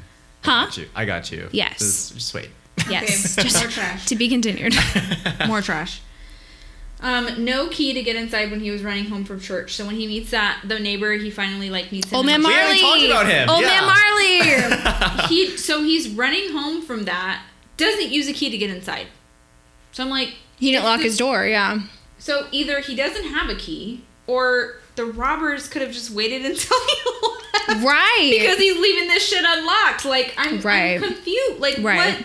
At least show him like, oh, I know how a key works. I use the key to lock and unlock. No, we're not. We're just gonna just bust in the door and whatever. Right. So that was like, An inconsistency. again, all these like, I would say inconsistencies, plot holes, whatever you want to call them. When he's getting ready to eat the mac and cheese, he has a knife. So like he has this whole setup. And it's like, there's a knife. Like, what are you going to do with a knife and mac and cheese? Like, Right. you need a spoon. Mind you, this is like Stouffer's microwavable What are we doing? And dinners. he's like ready with a knife. And it's just like, there's no steak. Like, I don't know what we were doing, but you don't need a knife. So it's just like weird stuff. Last trash. Oh my god. When Marvin, The last. yeah, you thought we'd never get here, but here we are. When Marvin is trying to break in the back door, you can see that it is a piece of plastic or glass that he's slipping on. I love that they show him like pouring the water to like freeze Right. and make it hard to get in. All that is genius. But then when you get to that back door, there's clearly this like square of plastic or something that they show him like slipping on, and it's supposed to be ice, but it's clearly not ice, because you can, if you look, they show or shoot it from certain angles, and it's like you can tell that that's plastic, glass, whatever you want to call it, and it's just like I wish they would have just made it more natural, more believable. Yeah. Treasure, I'll keep it short. I have a few. Oh. You have treasure? You have treasure? I do. Could it be? Believe it or not. I love the look that Fuller gives Kevin Oh, yes! when he's like, I'm gonna pee the bed, bitch. Like, when he's drinking that Pepsi. He said, When they literally are like, take it easy, Fuller, and he's like chugging the Pepsi and looking look, at Kevin. not Yeah. this. Look, I'm like, that is pure gold. Like, I don't give a shit about you. Like, I'm living my best life. I'm gonna drink this Pepsi. I'm gonna pee this bed. I'm gonna pee this bed. I just love But I that think look. I think it's also great because it's like a brother Right. looking at another brother of Right. just like I'm gonna fuck your shit up. I'm Like gonna pee this bed. I'm gonna pee this bed. pee this bitch. 100%. I think some of this stuff we've kind of talked about a little bit. I love that he has the giant like ice cream bowl when he's watching the old movie. I'm like, that's what a kid would do. Yes. Like, left to his own devices to like do whatever he wants to do. I'm gonna make a big ass bowl of Chips, that ice cream, nobody is candy, gonna let me yes. have in real life. Like, Right. that is what a kid would do. Did you guys Right. know when you watched this that movie's not a real movie? Yes. I did not. I thought it was a real movie. I thought it was a mob movie. I didn't know that it was not So a real the movie. movie within the film, which is fake, they Yes. literally made it for the movie, is called Angels with Filthy Souls. And in the second movie, Home Alone 2, it's called Angels with Even Filthier Souls. Yes. Okay, so here's the thing is I kind of got down a rabbit hole because I saw, like, I was taking notes and I was like, angels with, you know, what was it called? Angels with Souls. Filthier Souls. Angels with Filthy Souls is like the Yeah. name of the first movie. And then on the plane, the dad is reading a book called Nobody's Angel. And so I was like, what is this theme with angels? And so I tried to explore it, and Right. like there's nothing to support what I'm saying. And so it's just like I thought there was like Okay, an so I thought angels you were going theme that somewhere. like that I was like going down. So like just like the English lit major in me was just Right. like angels. There's an angels theme. What does it all mean? What does it Like, mean? what does it mean? Is Old Man Marley an angel? Like I was literally just like I Yeah. got back into like college roots of just trying to analyze things and But, be like, like, this is a theme. I'm just flabbergasted by the fact that that was a fake movie. I thought it was real. No. And I thought they were quoting it. When I was a kid, I thought it was real. Right. And then like as an adult, it was like, okay, I've never It's seen this the movie. heard this movie is a parody for a 1938 film called Angels with Dirty Faces by Oh. Warner Brothers. Angels. What is it? Angel. Filthy Souls. With Filthy dirty Souls. faces. The guys are actual real actors. Yeah. But I guess no. So they pointed that out in the Google Assistant commercial that Macaulay Culkin did. Like the actor that played the guy that was like, "Keep the change, you filthy animal." Like he made an appearance in it, but I think he passed away in like 2000 He or somewhere passed around away there. in 1999. There we go. We got fact checker. We got CNN over here. It's like me. All right, any more trash or treasure? I love that he uses the movie that we're all talking about to talk to the pizza delivery man. I feel Love like that Yes. is Yeah, super, that was probably one of the better parts. Yeah. That is super. What's the word I'm looking for? Set up the context so I can help you with this Meta. word. It's very like Like he sees advanced. something and then he like applies he it to the takes and he, situation. like, Yeah. pulls it apart and says like, "Oh, I'm gonna play this piece here and this piece here and this piece here." I feel like it's very innovative. Yes, That's what I meant. there we like, go. For Which- an 8-year-old. If you watch the second movie, the Chalk Boy is basically the device that he uses to do the same thing. Yeah. I had a Chalk Boy. I did too. See? Wow, you guys are rich. Yeah, you are. Richie Rich. Richie Rich. Macaulay Culkin, pun intended.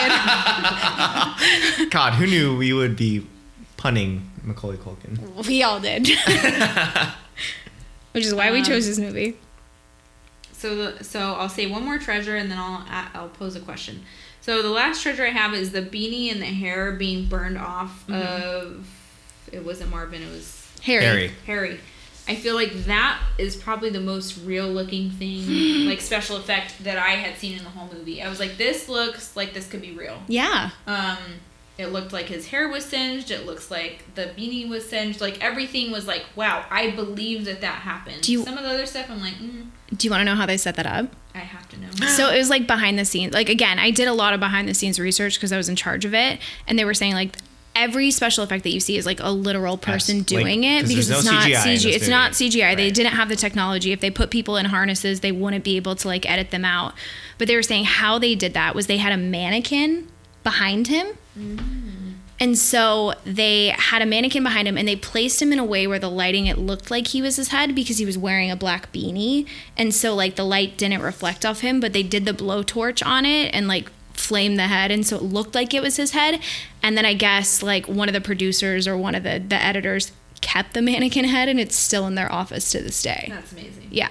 So it's little things like that when you look at this movie, you're just like, I mean, the stunts are like basic, or they are what they are. But when you think it's actual physical people, I think that's like another step of like being mind blown of like, I will for sure give it that 1,000 times over because Yeah. there's parts of this where it's like you have to understand these were real people Yeah. that were involved in this. Like Yes. this isn't CGI. This isn't stunt doubles most of the time. This is the person doing Right. this or like willing to go that far to make it believable. So that was a huge thing where I was like, there's a lot of stuff where I'm like, that's fake. And I Right. can see the like little things here, but that was a really good like this is done well. I don't know how they did it, but it was done well. yeah. And I think directors now are like, oh, we can just CGI that out, or oh, we can Yeah. just edit that out, or There's we a can do million- this, or we can finesse it this way. But like back then, they really had to create solutions Right. There's a million different of the things. stunts that they were trying to do. Yeah. Because it's not. It's 2020. Things are different, but in 1990 it was like a whole different game. But I look at this movie and I think like that's something that I probably should have added to my treasure is just like the stunts are like spot on. They're like so they're good. Like I Yeah. watch it now with the 2020 lens and I'm like, holy shit, that person literally just fell on It's their back. the most like physical comedy, and right. it's good for the time. right. Yeah. It just went on too long for me. So So I'll pose this question. So I couldn't fully grasp this when I was watching it. When they were getting caught by the cops, Mm-hmm. the neighbor coming to save Kevin, was it Kevin turning on the water so that they could be caught, or was it them turning on the water thinking that they were going to get away with it? I was like confused at how, like, at the end it was like, well, we know that you're connected to these other robberies because you turned the water on. Like, who turned the water on? Was it them or was it Kevin? Are you turning talking it on? about the house at the end where they like hung Kevin up on the hook? And, Yeah. Like, so that was the house that they robbed previously. And they turned on the faucet. That's why it was like the water was everywhere. Yeah. It was already turned on. Right. So how did they get Kevin into that house? Didn't he run into it? He led them there because remember he like ran towards it, and Yeah. even like when he was at his house, he was like, "Hello, my name is so and so, and I'm currently being robbed," because he knew that that's where the end game was going to be. Oh. Does that Yeah. make sense? It kind of. Yeah. I was just like I was very confused about like how did that all end up where he ended up getting caught. They ended up getting caught with the water on. Like I was Because that was that was a house that they already robbed, but he knew he was going to end up there, and that's why he already called the police to be there, and that's why he was like, I had heard all that, but I wasn't sure where. Like now it makes more sense that they were gonna end up there. yeah, Okay. like he wasn't gonna. I was just like, who turned the water on, and how did they know that? Okay. Right. No, that makes sense. Got it. Thank God we have Kyle here. Yes. Okay, so I'm done. Sorry, that was really long. Don't apologize. That was beautiful. All right, It's beautiful. Kyle, trash and treasure. So you guys kind of covered a lot of what I was pretty much gonna cover, but a couple things that were my trash for this movie, which it's not a lot because I love this movie. First things first, the police are literally the worst part of this movie. Oh yeah. What the fuck did they do Right. in this Nothing. entire movie? Right. They did nothing. Right. Well, they actually did show up to the house, and Okay, Kevin but didn't. here's the thing. They only But did that. before that, yeah. The only thing, okay. So you have a mother in distress saying, Right. "My son is home alone.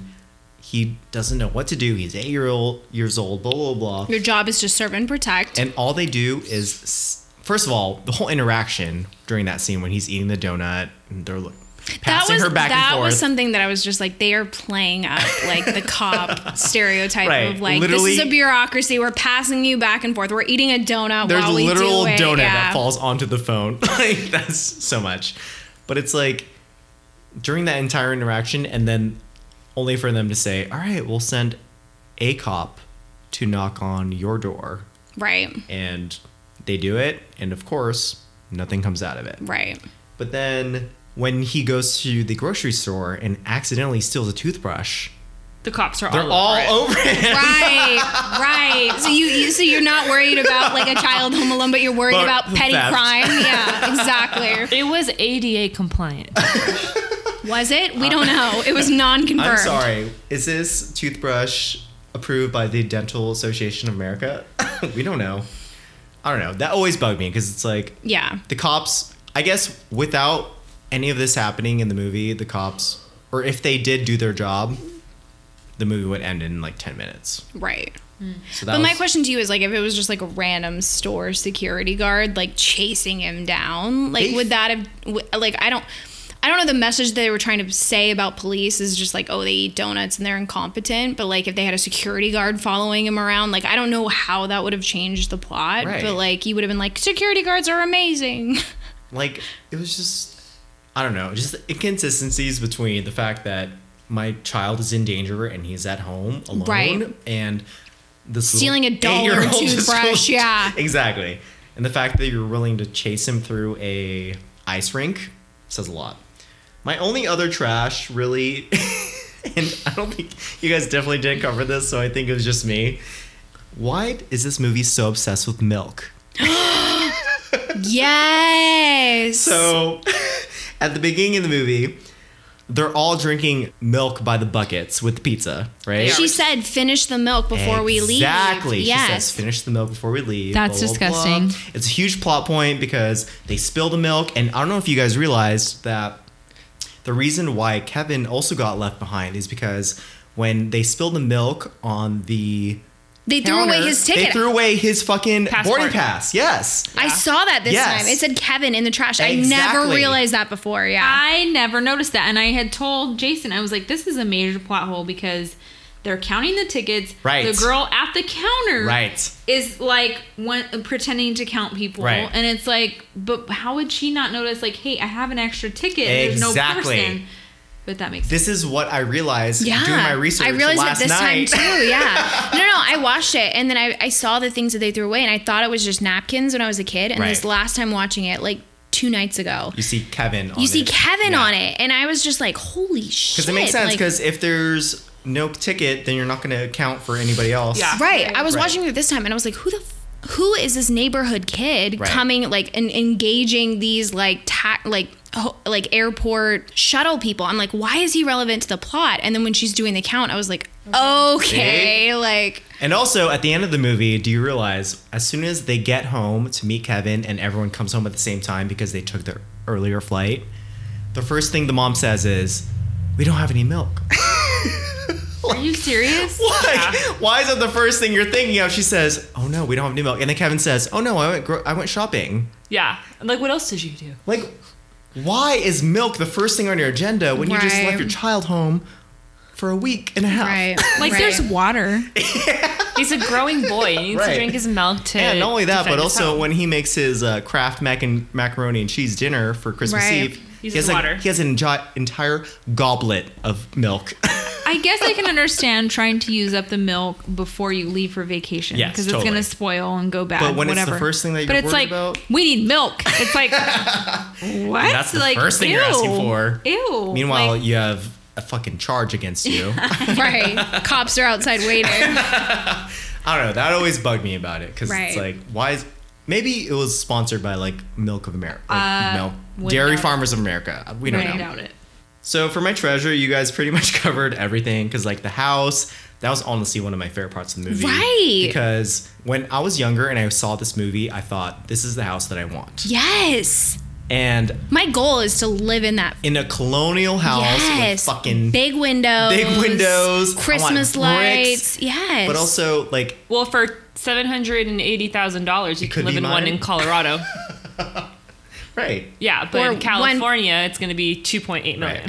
It's gonna So, be like- 4 million, yeah. But one thing that I saw from watching the movies that made us documentary is that they said that it was purposely everything in the house is red and Green. Yes. There's red and green in Because every they're single like, scene. it's a Christmas movie, so we want to make it a Christmas movie. So that's why the bed sheets are red. Mm-hmm. The wallpaper is red and green. That's why there's a fucking Christmas wreath behind his parents' bed. exactly. On the wall. So it's like little attention to detail like that. I love it. Yes. As far as my other treasures, obviously you guys already talked about the musical score. I fucking love it. You know, it's the same guy. Mm. John that did, Williams just hits you right in the sternum. He I'm did sorry. E.T. Harry He did Potter. Star Wars, Indiana Jones, Jurassic Jaws, Park. Jurassic Park. Literally every movie where it hits you deep down in your soul with the music. Have you ever noticed that they all sound the same, though? Yeah, A little bit. If you, like, play it all.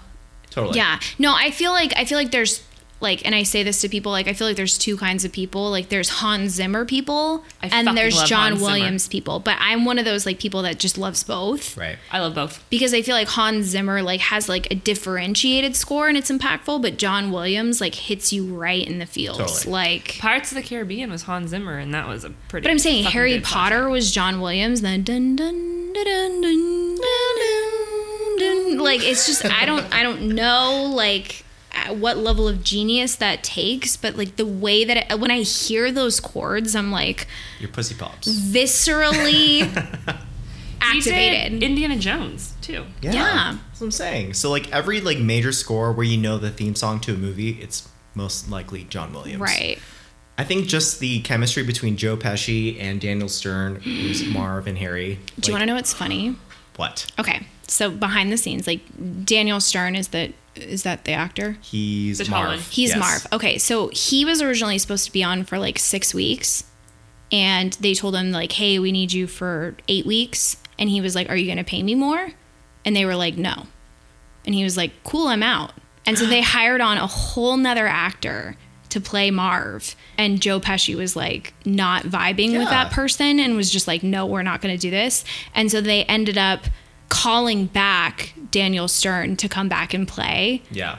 because like Joe Pesci had no chemistry with the other guy, and they ended up giving this other guy like another check, and he was like super bitter for a long time because of how successful Home Alone was, but they ended up paying Daniel Stern to come back. But like they also Daniel Roebuck.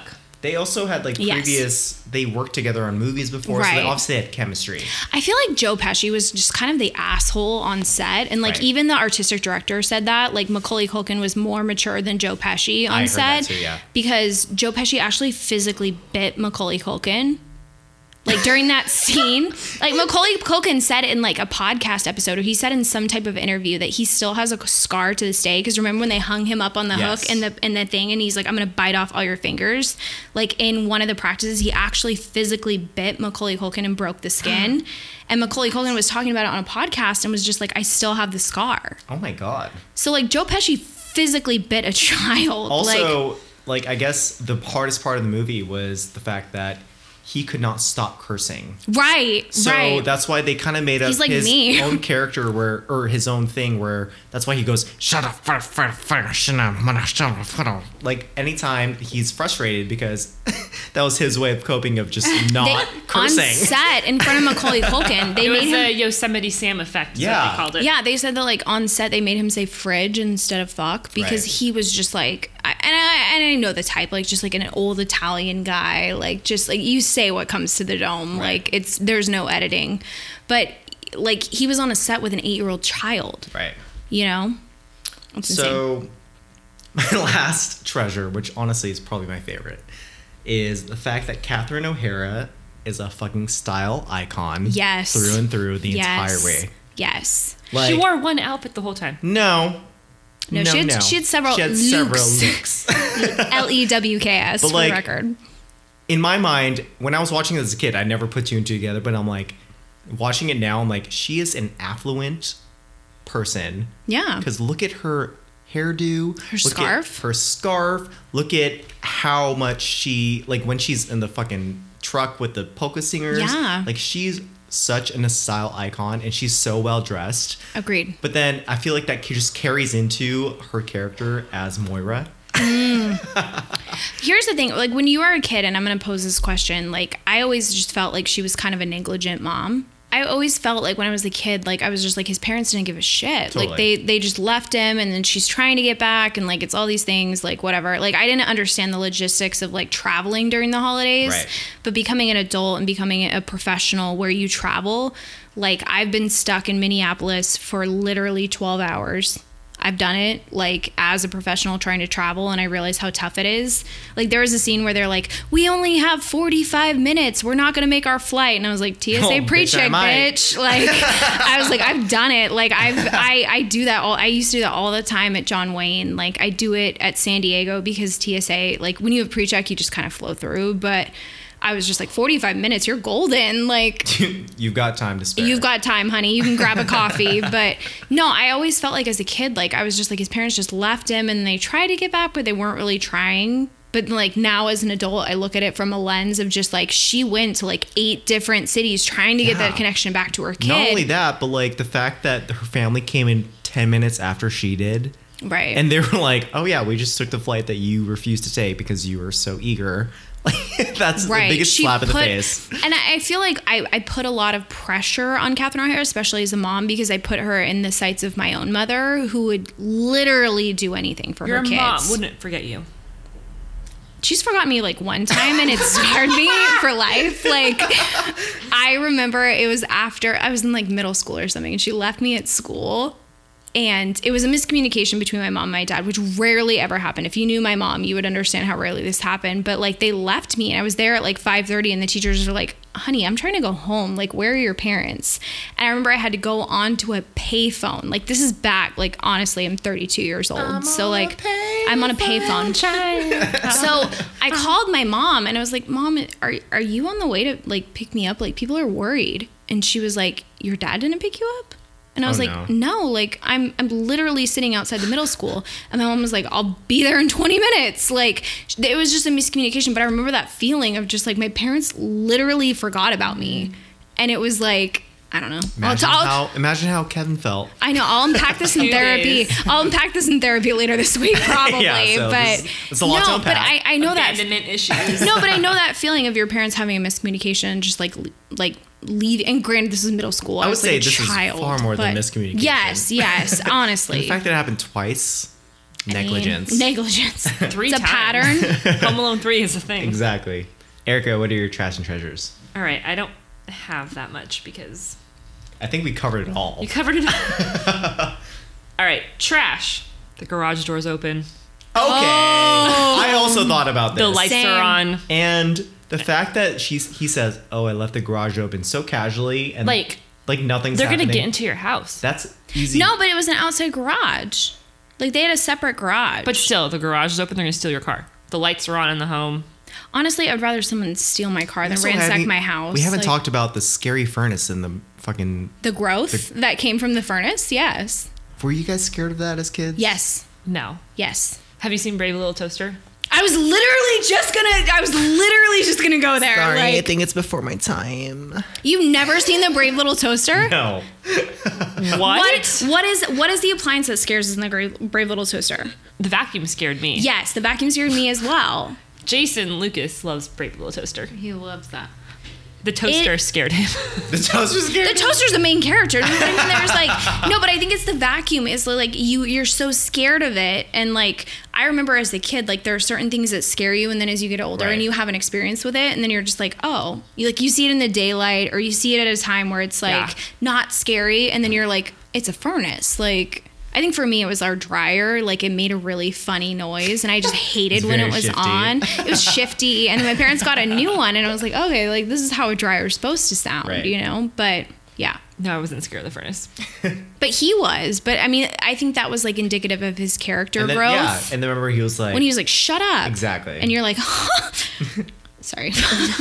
Erica, what's You're your fine. other trash or treasure? Trash. How do you just forget a kid? But I mean, we We also fully. touch base on Honestly, that. I got in my car today without my keys. So like, we're good. Oh, so We're you're- tracking. Weird flex. You got a keyless entry. That's weird. The affluence. The Family Crisis Intervention Department sucks. Oh my god.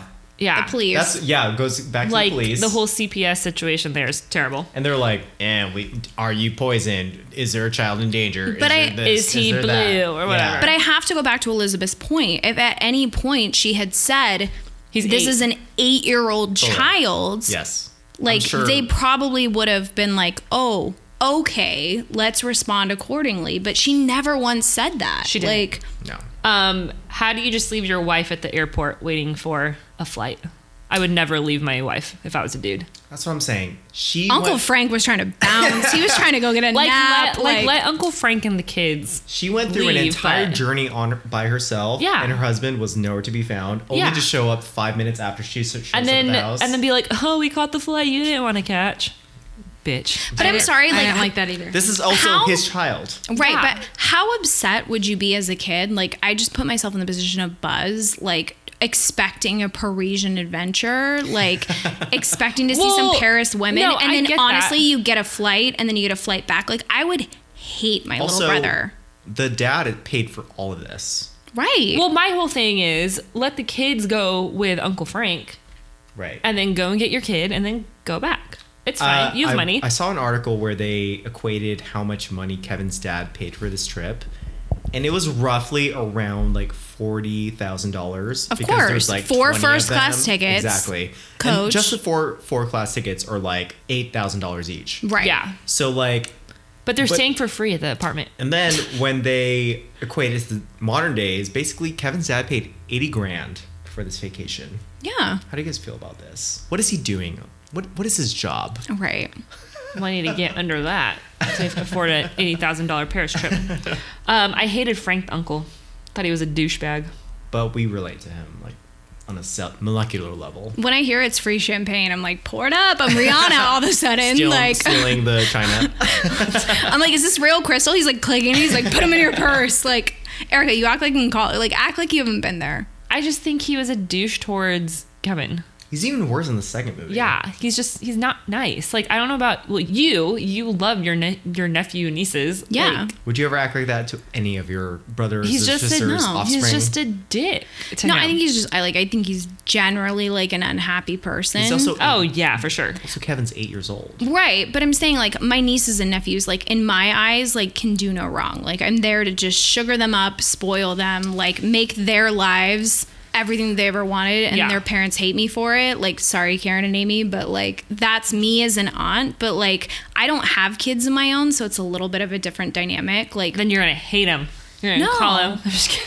no, like I feel like if I had kids, like I would still spoil my nieces and nephews because I always wanted like that cinematic like aunt and uncle that like come in and save the day and spoil you. They like always die though in movies. They Always do. the Right. first to die. I know. because they're the pivotal part, you know, Right. like they're the emotional connection. But like I have a very different, you know, but Uncle Frank to me was just, he was relatable in my 30s, you he know. was just trying to party.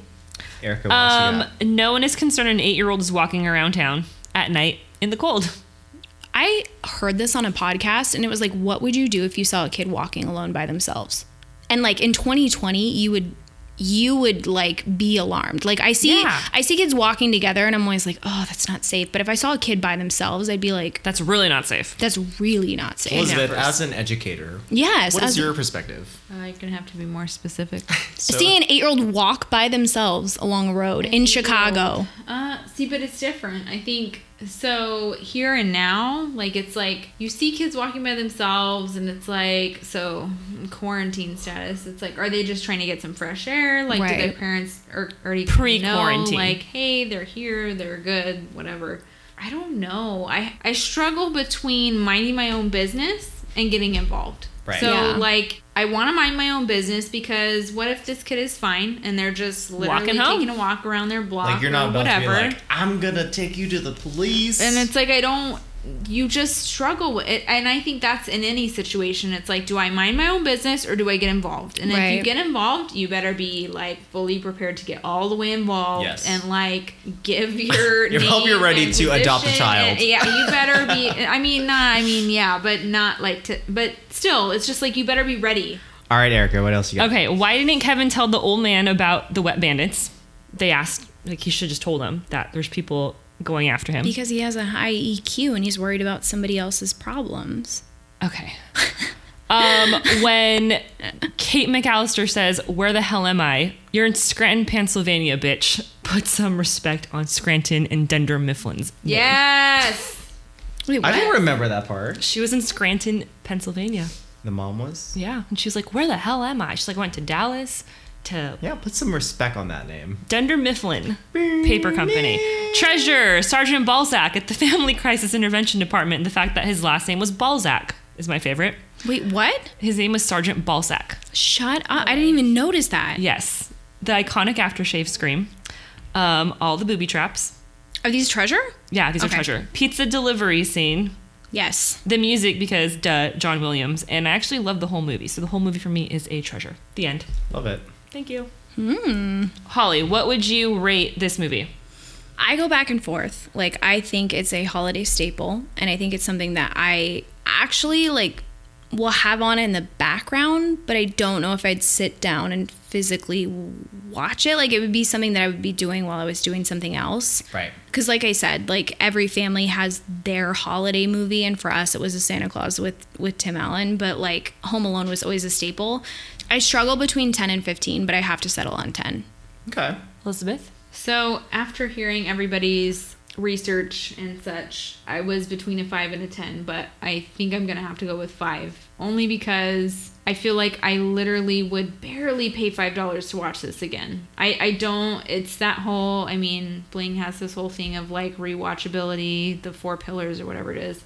And 80, it's- 3, 4, yeah. Yeah, I'm like, I would not pay to watch this again. Like, I've seen it. That's good enough. Like, I would be fine if I never saw this movie again. If it's on the background, cool. But I'm not going to pay to watch it again, only because it's like, it is what it is. And I know people have a lot more connection to it.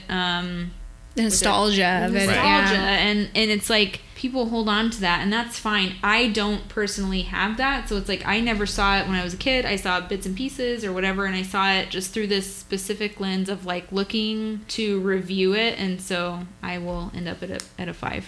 Kyle? So I think for me, it's kind of very the opposite of Elizabeth's experience. But I think for me, just the nostalgia factor and entertainment value for itself, I love this movie.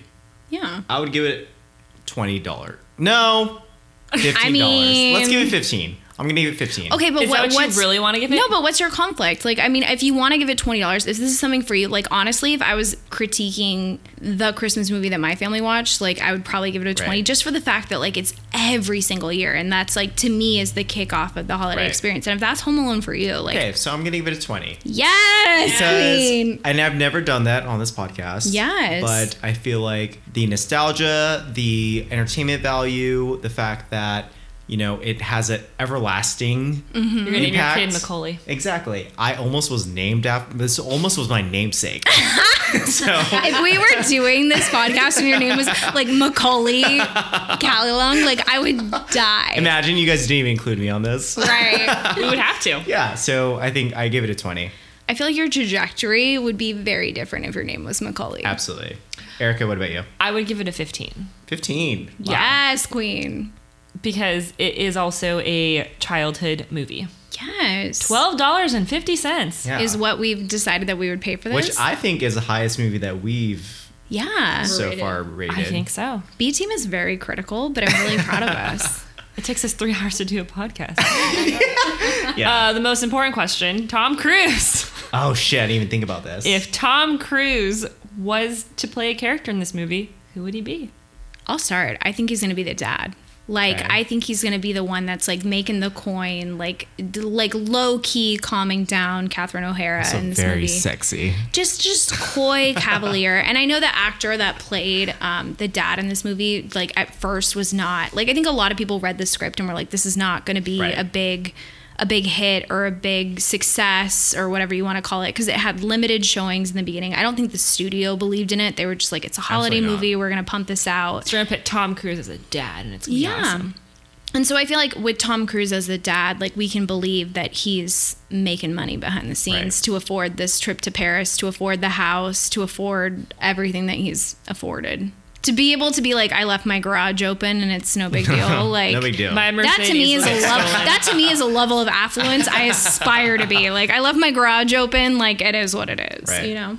Elizabeth. I was thinking, I had already had Holly's answer, and I was like, I'm totally gonna say The dad. dad. No. And then I'm like, I don't know who I'd pick other than the dad, because I don't think he. Could He's not be, Old Man Marley for sure. He couldn't be Marvin or Harry. Yeah. Harry. Could he be Uncle Frank though? I don't think it's a big enough role. Right. I'm gonna stick with the dad. I'm sorry, I yeah. stole your answer, but no, I was thinking it I stole your also. answer. I said it first. So I think he actually could have played either Marv or Harry because he has the athletic Harry. training. He does the He's short. stunts. He's short. He definitely could have played Harry. Like post Top Gun, yeah. Right. Like he probably could have carried this movie on his athletic abilities, his comedic performance. But just imagine Tom Cruise's Harry like looking into Macaulay Culkin's soul. It would have turned him gay. No, I mean sexual like Oh, that's not what you're Awakening. saying. no, I mean like that. I had you had me at hello, like Tom Cruise, Oh, just sorry. looking into It was just Macaulay me. Culkin's eyes. It was just my sexual selling, awakening. No, but selling like There a it lot is. of things. A lot of things have happened in my life that led me up to being a wet bandit, and it's been a life of turmoil. Like I feel like Tom Cruise would have Just bought you that. There'd be a monologue. Just you Yeah. looking in my eyes saying that Yeah. did something to my nether regions. So Your nipples are hard. I I'm can gonna see it. I'm so. gonna stick to it. I Erica, was how gonna about you? I was gonna go with just a cameo appearance as Donald Sergeant Balzac. Just brief, just a dig. Like and a then- Tropic Thunder, just in and out. Yeah, kind of just thing. in and out, and it's like that's Tom Cruise. Love that. Because I feel like everyone in this movie, I can't imagine anyone else.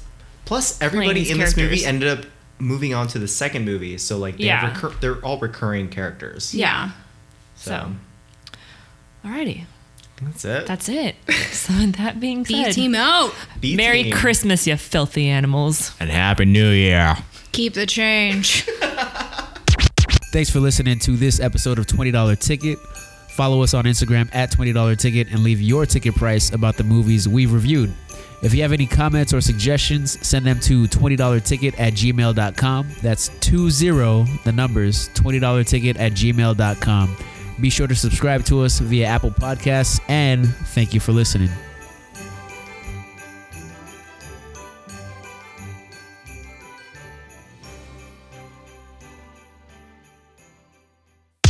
What's my motherfucking name? Put the motherfucking mic on. Mic is on. That's loud. Sorry. Ew. Oh my. Stop. No. Hello. Is it me you're looking for? I can see it in your eyes. Jamie. Why do you Dasher, Dancer, Prancer, Vixen, Comic, Cupid, Donna, Blitzen. Stay cool, bad boy. say Jamie again, Kyle? Jamie. Never mind. I'm not going to say it. Politically incorrect. He sounds Australian. Australian? I was going to say you sound like a Down syndrome kid the first time you said it. I probably did. Erica, you just say on the spectrum. On the spectrum.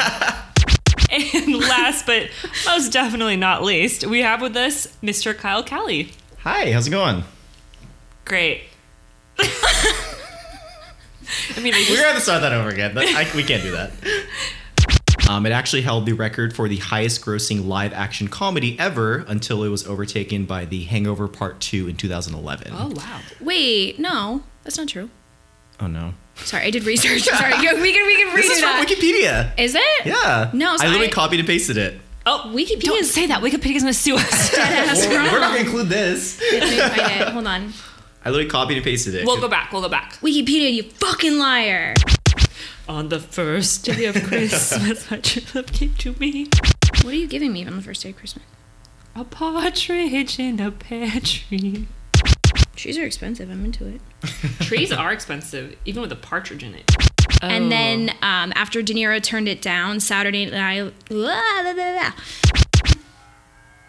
pause. That fucking ice cream truck. Kyle, can you stop twerking, please?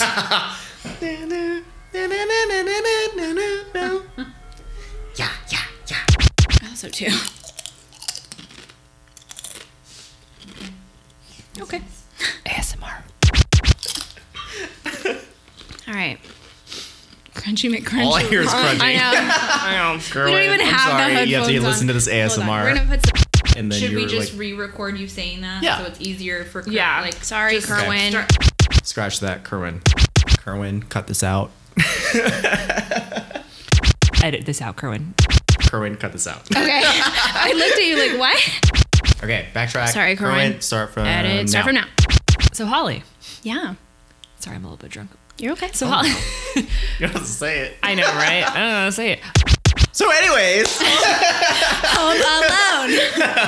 Okay, are you ready? let's talk about this wholesome Christmas movie. This wholesome Christmas movie. Are we ready? Yeah. Yeah. All of us? All of us? I'm ready. Yeah. Okay.